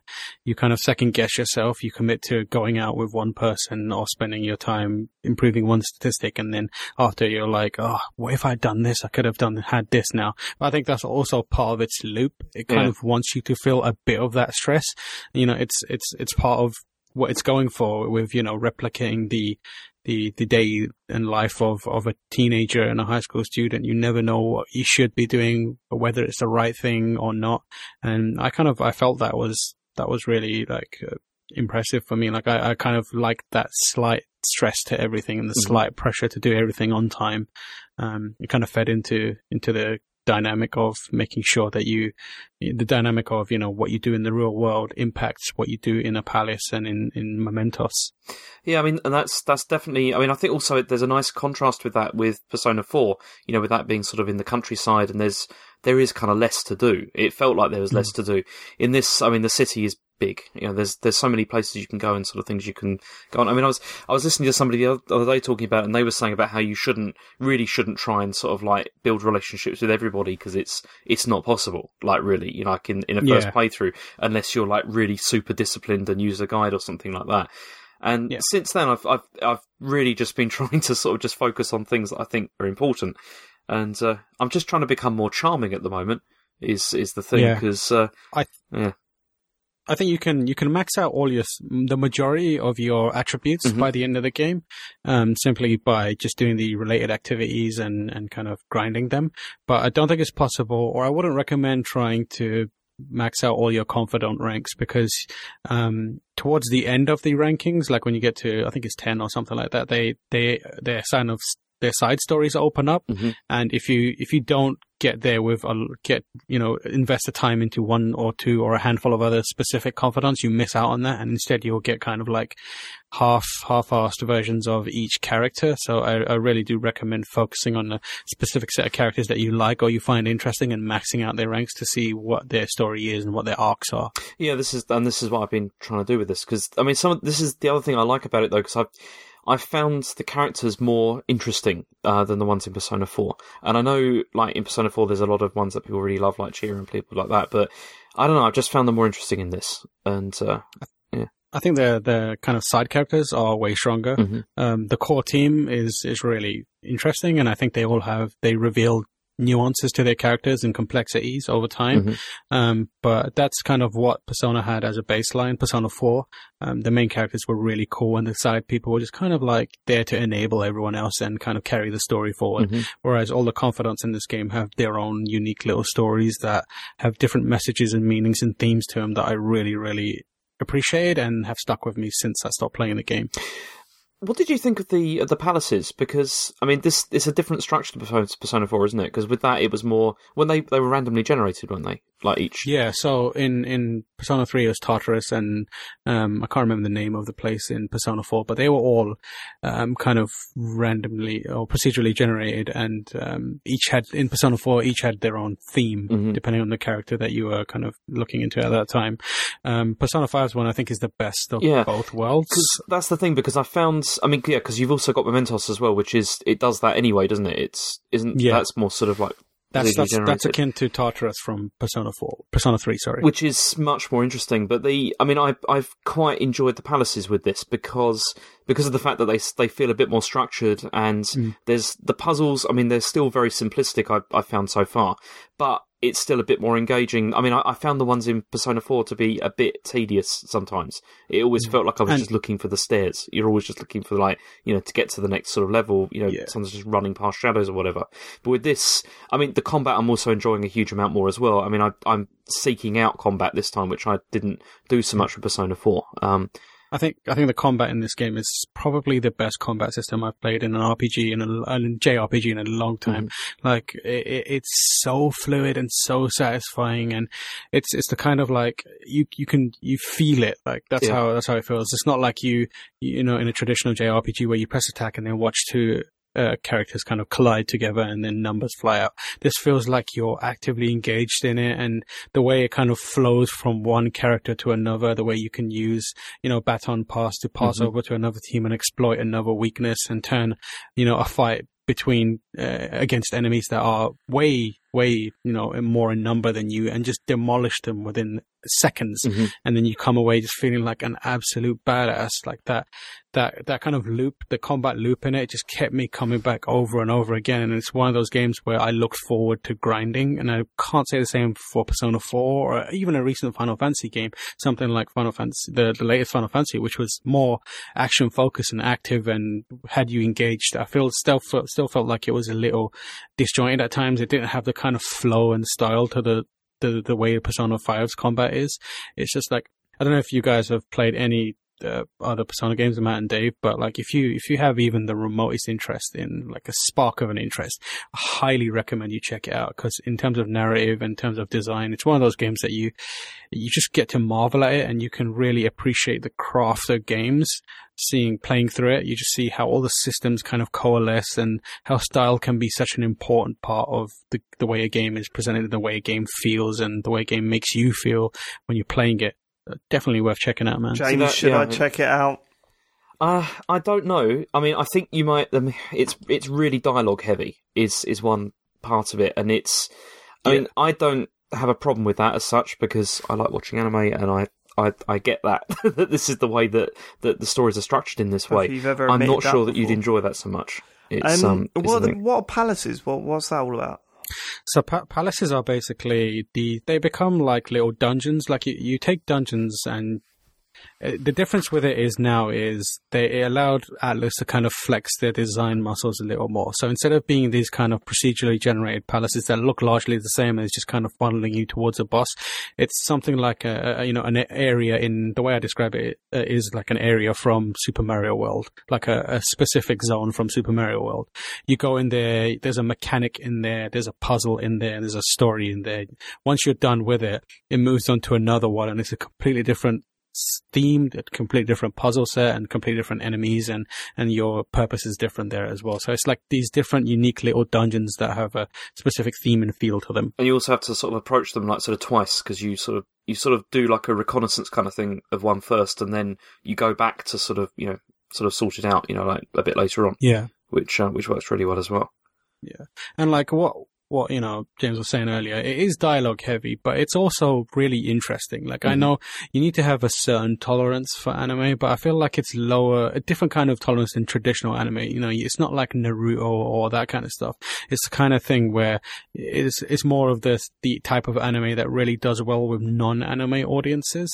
So, for example, Ghost in the Shell or something like that. It deals with a lot of really dark and complicated themes, and there's almost like this really fascinating kind of a feeling to seeing that explored through super vibrant, super cutesy looking presentations. So like the first palace that you go to is in order to kind of take out this guy who's essentially a teacher who's abusing his students and sexually manipulating them and kind of like really psychologically torturing these characters, and because he feels like he dominates the school because he was at one time some sort of sports champion.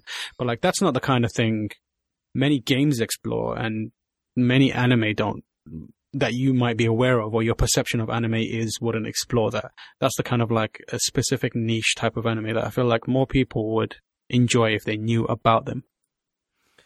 Yeah. How weird does it get though, James? It's not. I wouldn't say it's not really weird. It's just that I'm not convinced that it's the kind of thing that you'd really engage with. I think I don't know. I just think you probably think a lot of it is kind of stupid, or I don't know. I just don't think you like the characters that much. Give me an example of what I would find stupid, James. It's got a talking cat in it. I don't think the talking cat would bother him. I don't think that'd be a problem. I think the sort of the sort of perverted nature of a lot of the game would probably be a thing. Because I mean, and it subverts that. Yeah, well, that's at various points. That is the whole point, though. I mean, because it is, part of the whole point of the story is to sort of, this is like the adult world is the problem, and they're the people that are sort of, exploiting people and that kind of stuff. But it's still there, and it's still a bit. It's still pretty. I mean, there's a very dark, like, undercurrent to the whole of this game, which is really interesting. But it's still, I don't know. I don't know, Dave. I don't know what you'd think of it. I just like the way you say perverted. You sort of curb your voice when you do it. You go, oh, there's a sort of perverted stuff. It's really fascinating in terms of the timing of the game, because it comes out at a time when, the world is in certain degrees of turmoil with, these figures kind of ruining the political world and kind of dictating future generations how they'll live. So this is a game that comes along that kind of coincidentally or just for, by luck, it addresses that. It's a theme. Like it's about a group of children who suddenly realize that adults are the problem. Adults are ruining the world. Like their selfish desires and needs to, feed their own ego and position themselves in places of power just so they can feel good about themselves and secure their own lives are kind of ruining the world. So, and then these kids come along and think, fuck it. Let's just solve these problems. Let's just show these adults that they're wrong, and they do it through these weird supernatural means that will maybe push you away. It's baby boomer the game. It's really fascinating. What's really annoying about this, though, is there's something I want to discuss about that with you, but I'm not sure because it will ruin like sort of aspects of the story. So I don't think I really can. But I know. I'm just thinking there's parallels with Death Note with a lot of this stuff. Yeah, there is a lot. And if I'm honest with myself, like I think, Dave, you probably wouldn't get on with it. I think you'd appreciate it, what it's trying to do. But like, I think it's such a good game that I just can't help but recommend it to everyone. Like, I truly, truly love that game in a way that I haven't loved the game in a really long time. Like, I played it for 130 hours. And that's over the course of, like, I played it from morning till night. And I was like, thinking about it constantly, and it's been a while since the game's made me do that. I think the last time I did that was for Mass Effect. It's also got the best victory thing ever in a game. It's got the best fucking soundtrack. It's brilliant with it. Like, it's really good. The soundtrack is just so good. Yeah. It gets stuck in your head, and like I've been listening to it non-stop since I started playing that game. Just the music, like after you finish school or whatever, just that. There's sort of that music going. When I work now, I just have that in the background sometimes because it's amazing. It's brilliant. It's just a phenomenal game. Mm-hmm. I'd be very surprised if I didn't see it winning multiple Game of the Year awards later this year. Yeah, but in a year, this year is crazy, right? It's fucking mad. Yeah, but this has been crazy good as well.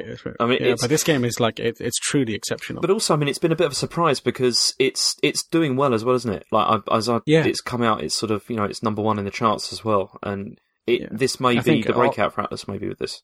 A lot of its success currently and its awareness is off the back of Persona 4 and the kind of awareness that people playing it, streaming it, have given it, which is somewhat ironic given Atlas Japan's current stance on streaming. So that's proper annoying as well, because I really there's so many parts of it that I just want to share because I just like this looks fantastic, but you just can't. And to some extent, like I kind of understand why they want to do that, because there's parts of the game which I wouldn't want to discuss with people because I remember how it was when I saw this particular line or a particular joke and it landed perfectly, and I was just like in fits of laughter at how well it was translated and the fact that they managed to land a joke from Japanese into English. So like I can understand maybe them being like, oh, we don't want to ruin that for people, but it's taken it to a degree that doesn't make sense. Yeah, to explain, they've kind of put an embargo on the general public, right? They're saying, no, you can't stream anything. Like the whole game's blocked off, isn't it? You can stream some bits. If you press share, it doesn't. It says like you're in a blocked scene. I thought they could share anything up to 7.7 and for no longer than an hour and a half. And no, you can't. Well, that maybe if you're recording it, but not using like PS4 like sharing. Cool, okay. It's yeah. How far into the game is 7.7? Is that really early on, or it's quite a few hours in, but like there's still. I mean, it's 100 and something hour game, so it just doesn't make sense. Yeah, I mean, I when I had a Vita, everyone raved about Persona 4 Golden, and I never bought it in the end. But everyone said, just buy it. It's an amazing game. I can't remember the last JRPG I played. I mean, I was a big fan of Shining Force games back in the day, but it's a long time. But this sounds so good. And the thing is, Matt, I mean, you see, I'm not a huge fan of like turn-based like Japanese RPGs at all because I hate grinding. I really, really intensely dislike it. But in this, I just still want to just keep fighting because it's so fun. It's much better in this. It's interesting. I mean, it's not a perfect game. Like I personally, when I got towards the end, it starts to unravel a bit. But still, like I came away even after, and I did get a bit annoyed at parts of it at the end, but I still came away thinking like that was phenomenal. Cool. Right. Tamor, have you got any other games that we haven't spoken about? No, I think I've spoken about pretty much everything. I went from playing 130 hours of Persona to playing 50-something hours of Mass Effect, and I'm kind of like almost the lactic acid, shall we call it, is kicking in. I'm very slowly making my way through Horizon and playing Zelda at the same time. But yeah, otherwise, not much else is going. And Overwatch, I play Overwatch every night. No, I'm done with that. I mean, superior game to Rainbow Six, whatever the fuck it's Rainbow called. Six Siege, one of the best. Whatever that bullshit game is called. Yeah, no one cares. Rocket League's better, and of course, Tights 2. No one cares. Don't forget Tights 2. Did it win your Game of the Year? Round 1. Because we got a bunch of fucking dickheads on the podcast. That's why. Right. Let's get to the emails then. Okay. If you want to email us, it's thecomputergameshow@gmail.com. First one's from Haze Red Mist. He says, as a new father, I have that warm glow about me. I never had that. And, I never had that either. And I'm actually reasonably nice at the moment, so I won't bother with the usual and no doubt insufferable I'm a fan but one of the lads' Bants on this occasion. My question is, my newborn son has already been accompanying me on my explorations across Hyrule, but what video game should be his first proper game to play and why? The answer to that question is, of course, Super Mario 3D World. Do you know, I was going to say exactly the same thing, because I totally agree with that. It's perfect. It's perfect. It's fun. You can play cooperatively and help carry them through stages. And it's, it's just the perfect first game, I think. I can't think of any, a better example. Just let your kid figure it out. Just play some games in front of him and see what kind of he gravitates towards. Yeah, and I mean, they might not even like it, but I mean, the pull of Mario just seems to just grab people. It's well good. Another good one, right, is Rocket League in the training mode, because all you have to do really is press one button and the cool stuff happens. So That's always a good touch. Just get your kid on Street Fighter. Go straight. Get it going. Go straight to cut Persona straight 5. to the chase. Teach him how to fire a Hadouken, and his life will be infinitely better. He'll be a stronger, smarter, more powerful man. Yeah, but ultimately more a dull person. Right, next question. All right, guys, love the show. I was a big fan of Joypod, and I think the new format is great, even though you're missing one egg-shaped paedophile. Jesus Christ! Right here, mate. Okay, fine. Let's not say that word. Go on. Egg. Let's not say egg. Egg-shaped. Gonna miss Sean when he's gone, even though he is a hipster indie game knob. Anyway, this is a horrible email. Who's this guy? Who's this? Sean's got a great beard. No, he hasn't. Anyway. He's got a crap beard. It's got all like bits of white in it. Yeah, that's what I like Really? about it. It's like, cool. I like it, yeah, man. I'm into it. Nice work on that beard, Sean. If you're listening. Anyway, I've recently invested in a PSVR, and I fucking love it. Res Area X was everything you talked it up to be. Me and my mate played through a whole game on a Coke-fueled birthday binge, Jesus and it blew Christ, our... what is going on with that listeners? What the Just talking about the soft drink. What's wrong with you guys? And it blew our Why minds. do you think the worst of your fans? This is the second drug-related rant we've had for our emails. The other one was mushrooms. I keep getting fucked up with mushrooms and playing games. So Have you checked how many people are listening to your podcast from prison? So I bet it's high. Yeah. It blew our minds, but Resident Evil 7 is by far the most impressive and immersive VR experience I've had. I don't think I've heard Matt mention Resident Evil 7, so I was wondering if he had tried it. It's the only proper game available for PSVR at the moment, and I'd love to hear his thoughts on it. Also, I wonder if Matt has any good tips for the VR porn. I've downloaded a couple of these, but the women all look like they're 9 feet tall. Loud Amazonian women don't do it for me. Where is the good VR grot, Matt? That's from Ryan. over to you, Matt Murray. Yeah, on the subject of that stuff, yeah, I mean, I tried it once, and I also had the problem of like 8 feet women. It really put me off my stroke. Have you tried any 4K porn? No, I haven't done yet. Shit, I didn't even Matt, think that of really that. just sounded like you just thought of that. Like, Well, for a no, second because ago. I was going to say there's such a thing as like too much detail, and I'm not sure if I want to go that far. Anyway, Yeah, you do. I'll Do do it for it knowledge. after this recording. But in terms of that stuff, so they have since released an update with like I believe adding extra functionality into the media player. So it may just be a case of downloading it from certain websites and then playing it through that. But I don't know, I haven't done it for a long time. In It's terms a of Resident lie. Evil, That is a lie. no, I did it one time, and it's just too much of a hassle, and I had to Bollocks. make sure the house is empty, and it's like the administration of that sort of thing. It's a nightmare. Anyway, cables everywhere, and it's just Resident Evil.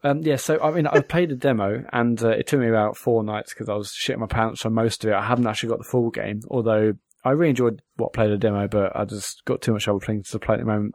In terms of proper games on PSVR, there's also Robinson the Journey. I thought that was really good, and that's much more a fuller-fledged game. I haven't played Resi, but Resi is exceptional in VR. yeah, I mean, I think if you have PlayStation VR and you've not played Resident Evil, like that is the way to play it. yeah, I mean, it was a really good demo, but it's so scary, it's so intense. If I had that, it would probably last about 6 years. But Matt's clearly a baby, so I'm just a play massive baby. But it's fucking intense. The problem with it is the movement type can be difficult. Like you've got basically 2 options. You've got the one where it just maps your movements and you can look around freely and that kind of stuff. But I think that a lot of people were getting motion sick because of that. Even if you weren't typically motion sick in VR, there was something about Resident Evil that was causing it when you had that mode on. So they introduced the kind of incremental viewpoint shifts. So you'd like snap into, in like certain, I think it's like 45 degrees increments or something like that. 30-degree increments. Yeah. And it can be a bit jarring when that happens, but when I played it, I felt like it was a more comfortable experience. I wasn't feeling really sick with the original version, but it was a little less strain on my eyes and my mind. But I think they still both work, and Resident Evil 7 is a freaking brilliant game. And playing it in VR kind of ups the horror, and you get to really appreciate the design that went into that game and the crafting of those characters and the way they're presented, especially Jack Baker. So yeah, it's well worth doing if you haven't. I think it's the best game on PlayStation VR that shows off what VR is capable of and gives us, hardcore type gamers something meaty to dig into. Yeah, I so hope. Sorry, go on, Matt. No, I was just going to say, I really pray to God Sony does loads of great VR stuff at E3. I worry that they won't, and they'll just stop and nothing will happen with it, but I hope there's like a second wave coming. Tamor, you did that live action Resident Evil thing, didn't you? Yeah, I did the escape room, which was really cool. How hard was it to... I mean, did you try and get in character and stuff, or did you try and break it as soon as you... It was really, I don't know, I talked about it briefly on Chat Very Good, but it was fun. But like I grew up with cousins that kind of enjoyed torturing me with like heinous horror films that I was clearly not meant to be watching as a child. So I kind of got desensitized to a lot of horror stuff, so I don't get scared that easily. But nevertheless, being in a scenario designed to kind of shit you up is enough it put me on edge. But I wasn't like, I went in, so they send you in a pair, and I was paired up with Lucy, who works at GameSpot's video editor, and she was more noticeably like on edge, because we were waiting for our turn, and the person that went in before us came into like the waiting area, like ranting and raving about how terrifying it was, and he'd like fallen over and scuffed his knee. So I was like, this looks a bit rough. It could be quite terrifying. Then we went in there, and it wasn't as bad as he made it out to be. But like they screwed up in that they gave us this fanny pack, which is supposed to have a light in there, and we didn't have the light in there, so it was extra difficult for us to solve the puzzles. But they had a few scenarios which were like for example, they had one where you're in a kitchen, and you're trying to make kind of like this poison, and the kind of formula for the poison is in a near adjacent room, and the adjacent room is a kind of like fridge where dead bodies were stored, and it's pitch black. And the only way for you to see around the room is to use this like UV light, which is connected to a button in the kitchen. So Lucy essentially had to hold the button down in the kitchen while I'm in the kind of adjacent room looking for the thing. And obviously the actual formula is inside the fridge where the bodies are kept. So you open this metal fridge, and it's like a long tunnel. You've got to crawl inside this thing. You know, in the like CSI where they pull out the bodies on this little like surface, and it slides out. It's one of those. So like I open the top one, and there's just like this really realistic arm hanging out, and you can see a body in there. So I'm like, oh shit, I got to climb inside this fucking thing. And I kind of like the idea of it shit me up a bit. And I got in there, and I was kind of like a bit of an old curmudgeon about it. I'm like, yeah, I bet you it's going to close behind me. And like I get in there, and I'm kind of rooting around, and I eventually find the formula, and there's a walkie-talkie in there, and I press it, and I'm speaking to Lucy. Lucy at the time opened a cupboard, and the cupboard was rigged to explode. So like she opens it goes bang, and all I hear is ah from the other side of the room, and then across the walkie-talkie, and I was like, you're all right, Lucy. So it's like scenarios like that. And at one point we had to solve a puzzle, and we weren't able to solve the puzzle because we couldn't see, because we didn't have a flashlight.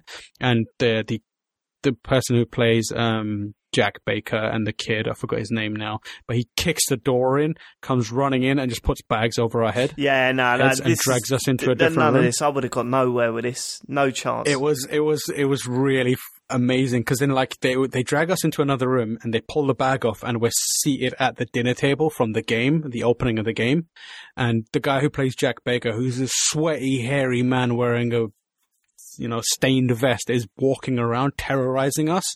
So he's like, where are you from? Like, and asking questions about our past. And eventually he gets really aggressive, and he like tells Lucy to go and make him a drink. So Lucy gets up and goes to make him a drink. And I wasn't paying attention, but like she did it like super fucking agent. She had the poison vial. So she slips that into the drink and gives it to him. and he takes the drink, and I don't know, the actor must have tasted the difference or something, but he basically knew, all right, I've been poisoned, and starts stumbling around. So we're like, all right, this is getting a bit weird. Then he's supposed to fall over, but what happened was he accidentally landed on the table and flipped this table into the air and utterly fucked the set. At that moment, a guy just emerged from a cupboard, clearly like a stagehand, and looked at us like, oh my fucking God, what's happened here? And then he noticed, he looked around and everything, he just kind of like went, I guess I'll just let this play out, and faded back into the kind of background. But like, I looked at the guy who played Jack Baker and the guy who plays the son, and they looked fucked. Like, the guy who was the son, his legs were bent in a way that I did not think was normal. So, like, I'm supposed to run up, grab a key, and run away. But I was like, I need to fix these guys because they look well fucked. So I had to, like, unbend this guy's leg and then go up to the guy who's playing Jack Baker and, like, remove his arm from behind his head and kind of get him into a more comfortable position. Just and running then around. take the key away from him. Just running around. Yeah, putting like, people in the I was recovery like, position. That's basically what I was doing. You should have done it the was people's really elbow. I think he was thoroughly KO at that time anyway, so that would have been just overkill. But it was really, really, really fun and really fascinating, and being in that scenario, it is quite unnerving. But like I recommend it because you get the adrenaline hit and the rush of it, and even though I didn't find it all that scary, like the scenarios were very, very unsettling and unnerving. It looked a lot better than the one they did for Halo Wars, I'll tell you that. The one I did that one, and that one was quite funny. See, because in the first one, in the Resident Evil one, I was thinking, man, if I was there, I would definitely be in character for the whole thing. You know, I was watching some videos of some people doing it and going, "Hey, what's going on?" to the Baker family. I was just like, "You're actually just destroying it. They put this all together for you. Just play along." It did reach the point where I decided I'm just going to screw this up because at a certain point I realized that we were ill-equipped to solve the puzzles because we didn't have the flashlight. So, and in every room there was a phone. So and they're monitoring everything. So if it looked like you were struggling, they'd give you a call and say, like, have you tried looking under the desk? To basically remind, kind of push you in the right direction. So halfway through, I realized we're basically going to not be able to do any of the puzzles. So they kept ringing to try and push us in the right direction. They hadn't realized that we didn't have a flashlight. But eventually I just started getting pissed off. So every time they'd ring, I'd pick it up and be like, Pizza Hut, what's your order? And kept doing different, what would you call it, restaurants to be like, Chicken Licken, how can I help you? And eventually at one point, the lady on the other side broke and I heard her giggle for a second. And I was like, yeah, this won't fit. It's fine. But yeah, so I started acting out towards the end. See, because it would have been better if someone just come out of the cupboard and went, all right, mate, stop fucking about. Is a flashlight. Yeah. But it was really well done and I enjoyed it. It was fun. It was a unique experience. I'd never done one of those escape rooms, and I'm looking to do another one now. It's quite cool. Fun. I hope that answered your question. Whoever you were. Whoever you were. Resident Evil is good. Next question. Okay. Hello, boys. Last night I had a dream that you invited me as a guest on an episode of TCGS. Oh, that's weird. But whenever I went to speak, I was always on mute, and you couldn't hear me, which led to David getting annoyed with me and treating me like he does James Farley, which I wouldn't wish on anyone. Well, I've had this dream twice now, so my questions are: why do you haunt my dreams, and what is your favourite game that involves being in a dream? Well, we don't haunt your dreams, mate. You're just so obsessed with the show that you're dreaming about coming on it. Firstly, I'm happy that Dream David told you off, because just sort your fucking mic out, do a test recording. We've been through this.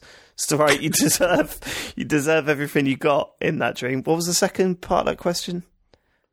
What sort of dreams in games have you enjoyed? Catherine ones, getting chased by all sorts of shit in Catherine. That was good. Quite like the puzzles and that. Have there been many dream sequences in games? I guess. Can't think of any. Max Payne had them, but they were rubbish. They were rubbish because you had to walk around on that trail of blood, didn't you? You keep falling off. Yeah. Fucking terrible. Although the bit where you're walking down the long corridor was good. That was quite clever.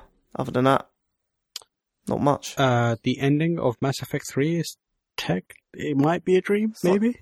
Well, yeah, if you go by their fan theories or whatever. Which is a great I'd say a lot of people thought the ending Mass Effect 3 was more of a nightmare to more. Anyway, next question. Can any of you name a game that would be playable whilst running on a treadmill? And that's from Capone. Of course it's Capone. Freeze, the game on iOS. You could play that anywhere. Play it upside down if you want. Quap.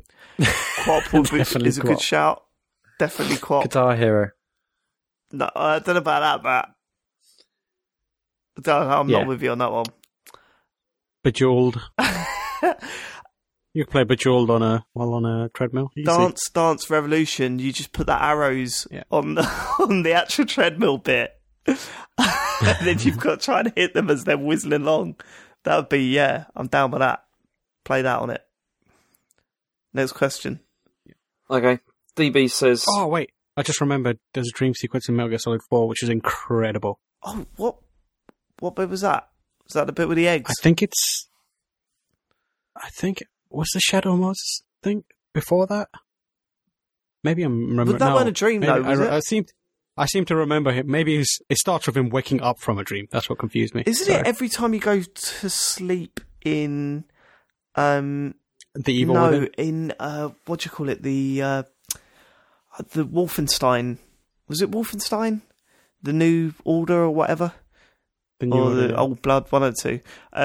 Every time you went to sleep, you played the original Wolfenstein game, if I remember correctly. Oh yeah, that was alright. And there's like mini games in Metal Gear as well. Actually, Metal Gear Solid 3, where you're playing that weird action game. Why don't you let us know? Tweet in with your favourite dream levels in the game. Next question. Rate and subscribe. DB says, I recently hit level 40 in Destiny after having not played it at all for the first 2 years, and I have no idea what half of the stuff in the game means. You're all part of the zeitgeist, but have you ever joined a big community game late in its lifespan, and what were your experiences of it? Is it even possible to get into a game like Destiny or Overwatch now and fully appreciate it, or do you have to be there day one? I tried World of Warcraft for a day and deleted it. That was a fair few years after it, sort of got big. They started putting those trial DVDs out in HMV, and they were doing a sale. I think it was like 60p or something for a month's trial. And I went, okay, let me give it a go, and deleted it very soon after giving it a go. But I don't think that was got to do with anything. I don't think that's anything to do with coming to it late. It weren't my sort of thing. No, I think I don't know. I've kind of got that with Destiny because I've tried to play it like on PS4 recently, and obviously it's still really good, but you still feel that you're missing something because you're not sort of discovering things with people for the first time.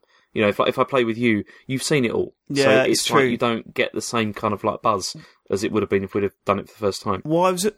Yeah, if you get a group of like newbies together and be like, let's play Destiny together. Mm-hmm. Then it's easy to kind of replicate the experience. And I think for Overwatch is, like I said earlier, the mechanics of it are so fundamentally sound that even if you come into it now, I think you'd really enjoy it. Yeah, and I mean, the problem with playing Destiny with me is that we've done those strike missions so often that I am literally just running, come on, we need to go here now, we need to go here. And the first time we played them, I mean, that's what I'm saying. The best thing about Destiny was running the Vault of Glass for the first time with no help. It was incredible. Just an incredible week that was. And you'll be hard pushed to find 7 other people that want to do that now. Was it 7? Or was it 6, wasn't it? 6, yeah. 6, yeah. So 5 other people to do that with now. It's not going to happen. But man, one of the best gaming experiences of my life. That. Yeah, in this, I can't remember the name of the thing they're doing at the moment, but essentially they're allowing people to play old levels and old raids and basically get old weapons that they haven't previously got up to now. And they're basically doing one of the old raids each week or each fortnight with new stuff in them. So a lot of people are playing Vault of Glass now with, and you get new guns, new armor for finishing it. So yeah, I'd love to go back and do it, but it's probably past me now. It's probably time to wait for Destiny 2. But yeah, that first time we all played with no help, no guides, no idea what was happening, trying to work out mechanics on the fly. It was so fun. I can't wait to do it again with Destiny 2. Annette, next question. that Dragon Cancer has just won a BAFTA for Game Innovation. It has a very sad story leading to its development, which stands out when compared to the traditional viewpoint of gaming being fun for kids. Can the pod think of any other subjects which, on the face of it, might be an unlikely fit for computer games? I still can't tell the difference between Farley and Matt. And that's from Matt Stokes. How can you not tell the difference between Farley and Matt? That is mental. That is insane. If they sound like they've really got the it's James. If they sound like they're being positive, it's Matt. That's simple, basic rules. Well, any subjects really. I think there have been horrific subjects covered by games, and I think they don't always do it justice or make the point that needs to be made. But I don't think there should be any limitations in what subjects games approach. I think I'd agree, because it's. I mean, anything that any other medium can do, I don't see why games can't have a try as well. I mean, it may take a while to get exactly in the right direction, but I don't see why they can't do it as well. Yeah, indie games are exploring so much, and the definition of what an indie game and what games as we perceive them are or as we know them to be are so widely varied now. There's people that are just making text-based games now that explore things that, visually oriented, graphics and that kind of stuff, mechanically oriented games just don't touch. But I think there's plenty of stuff being explored, and I think very slowly that stuff is working its way into mainstream, bigger AAA games. But yeah, if you wanna see what games are currently doing, like, make sure you look at indie games. Like, you've got stuff like Papers, Please, which is more geared towards us, the kind of games that we know. But then there's loads of stuff on itch.io and smaller other indie websites that are just looking into things that you wouldn't believe games were exploring. Yeah, I played, do you know Actual Sunlight? Have you heard of that? I played that recently, and I found, that was very interesting. Mental health and stuff like that, right? It's a very interesting game. Yeah. Right, okay, should we, one more maybe? Yeah, okay. I'll get tired now. Okay, let me choose one. Which apparently means I hate the fans, but seriously, right now I'm just shattered. Or do you want to just move on to tweets? Are they any good? There's a couple of good ones. We'll say the same on to next week. Come on, let's go tweets. Okay. Chris Mann says, which video game character would you get to fill in on Sean's paternity leave? Duke Nukem. Yeah, always, question. But like for like. Waluigi. Yeah, Waluigi, obviously. Sean. I go for Makoto Najima. I've got my reasons for that, but Probably filthy. Yeah. Okay. Go on. Next one is this is from Garrity. We've got Persona 5 is out. So what Garrity. treasure would represent? Yeah. What G-Man Garrity? This one's from Garrity. From Garrity. Well, the trouble is because I look at it here and it says Combine Hunter, and I couldn't remember the full whatever. Anyway, from Garrity. Persona 5 is out. So what treasure would represent your distorted desire, and what is your palace? Then it says in brackets, James, please provide context. Yeah, I haven't got a fucking clue what he's talking about. Think of like a totem from Inception. What one item would you think about? Oh, right, gotcha. To ground you. Oh, okay, that's easy. My new TV. No, it's supposed to be like your negative sort of side of you. No, if all the shit in your life and all the terrible parts of you could manifest itself as one item, what would it be? A broken Atari Jaguar. My old TV. And at the end, it's just that spinning. All the instruments that I've tried to play and given up, I guess. A Nokia 8210. No, that was living, wasn't it? That's the way it goes. Yeah, but mine was always broken. Yeah, I would say all the ukulele that I've got that I've tried to play twice and then just thought, nah. That's probably it for me. That's my answer, James. Mine is probably a ticket to see Jay Seinfeld do stand up that I couldn't go to because I hadn't done enough work and I was super behind on my work and I've still got a ticket now. Hold on, surely it should be those tickets you bought for you and all your friends to go and see Louis C.K. where you pulled out at the last minute so we couldn't go and see him. Brilliant. Oh yeah, I remember that. Yeah. Well, that was ages ago. Like pregnant wife, what can you do? Thanks, outrageous behaviour. Blame Jill. I have and done my daughter several times. She said there was no problem and you could have gone. You just couldn't be bothered to get up. Come on. Yeah. Yeah. When your pregnant wife says, "Yeah, Matt, you can go to London for a gig. I know I'm in like immense pain. I'm probably quite poorly, but it's fine." Yeah. I literally got a train out of London, gave her the tickets, and then left. That was fun. Wise. What? Fine. That was Great fun. stuff. Cheers, that was real fun. Right. One more. Stanchel says, "Dear TCGS, would you kindly discuss the smash hit Switch titles, Voez, Graceful Explosion Machine, Fast RMX and Snake Pass?" So Dave has one more tweet. So James chooses the one where he wants us to explain 4 Dave, different games. Please just say no. No, because I was going to say none of them because I ain't played any of them. So yeah, say no. Graceful was meant to be great. I wish Sean was here, but because he says that's great, so I'm looking forward to seeing what that is. Fast RMX, I've got that. It's basically a fun Wipeout / F-Zero game. It's really fun. The multiplayer, it feels like quite limited single player, but they're going to add time trials and some other multiplayer stuff soon, I believe. Snake Pass, I hear, is quite fiddly, but it's alright. Voez, haven't played, but you can download it for free on iOS and Android. That's it. We're done. Yep. Good. Right, okay, great end to the show, guys. You can follow us on Twitter at ComputerGamePod. You can email us, thecomputergameshow@gmail.com. We're also on YouTube, all the rest of the places. Get involved. Please leave us a review on iTunes. That'd be awesome.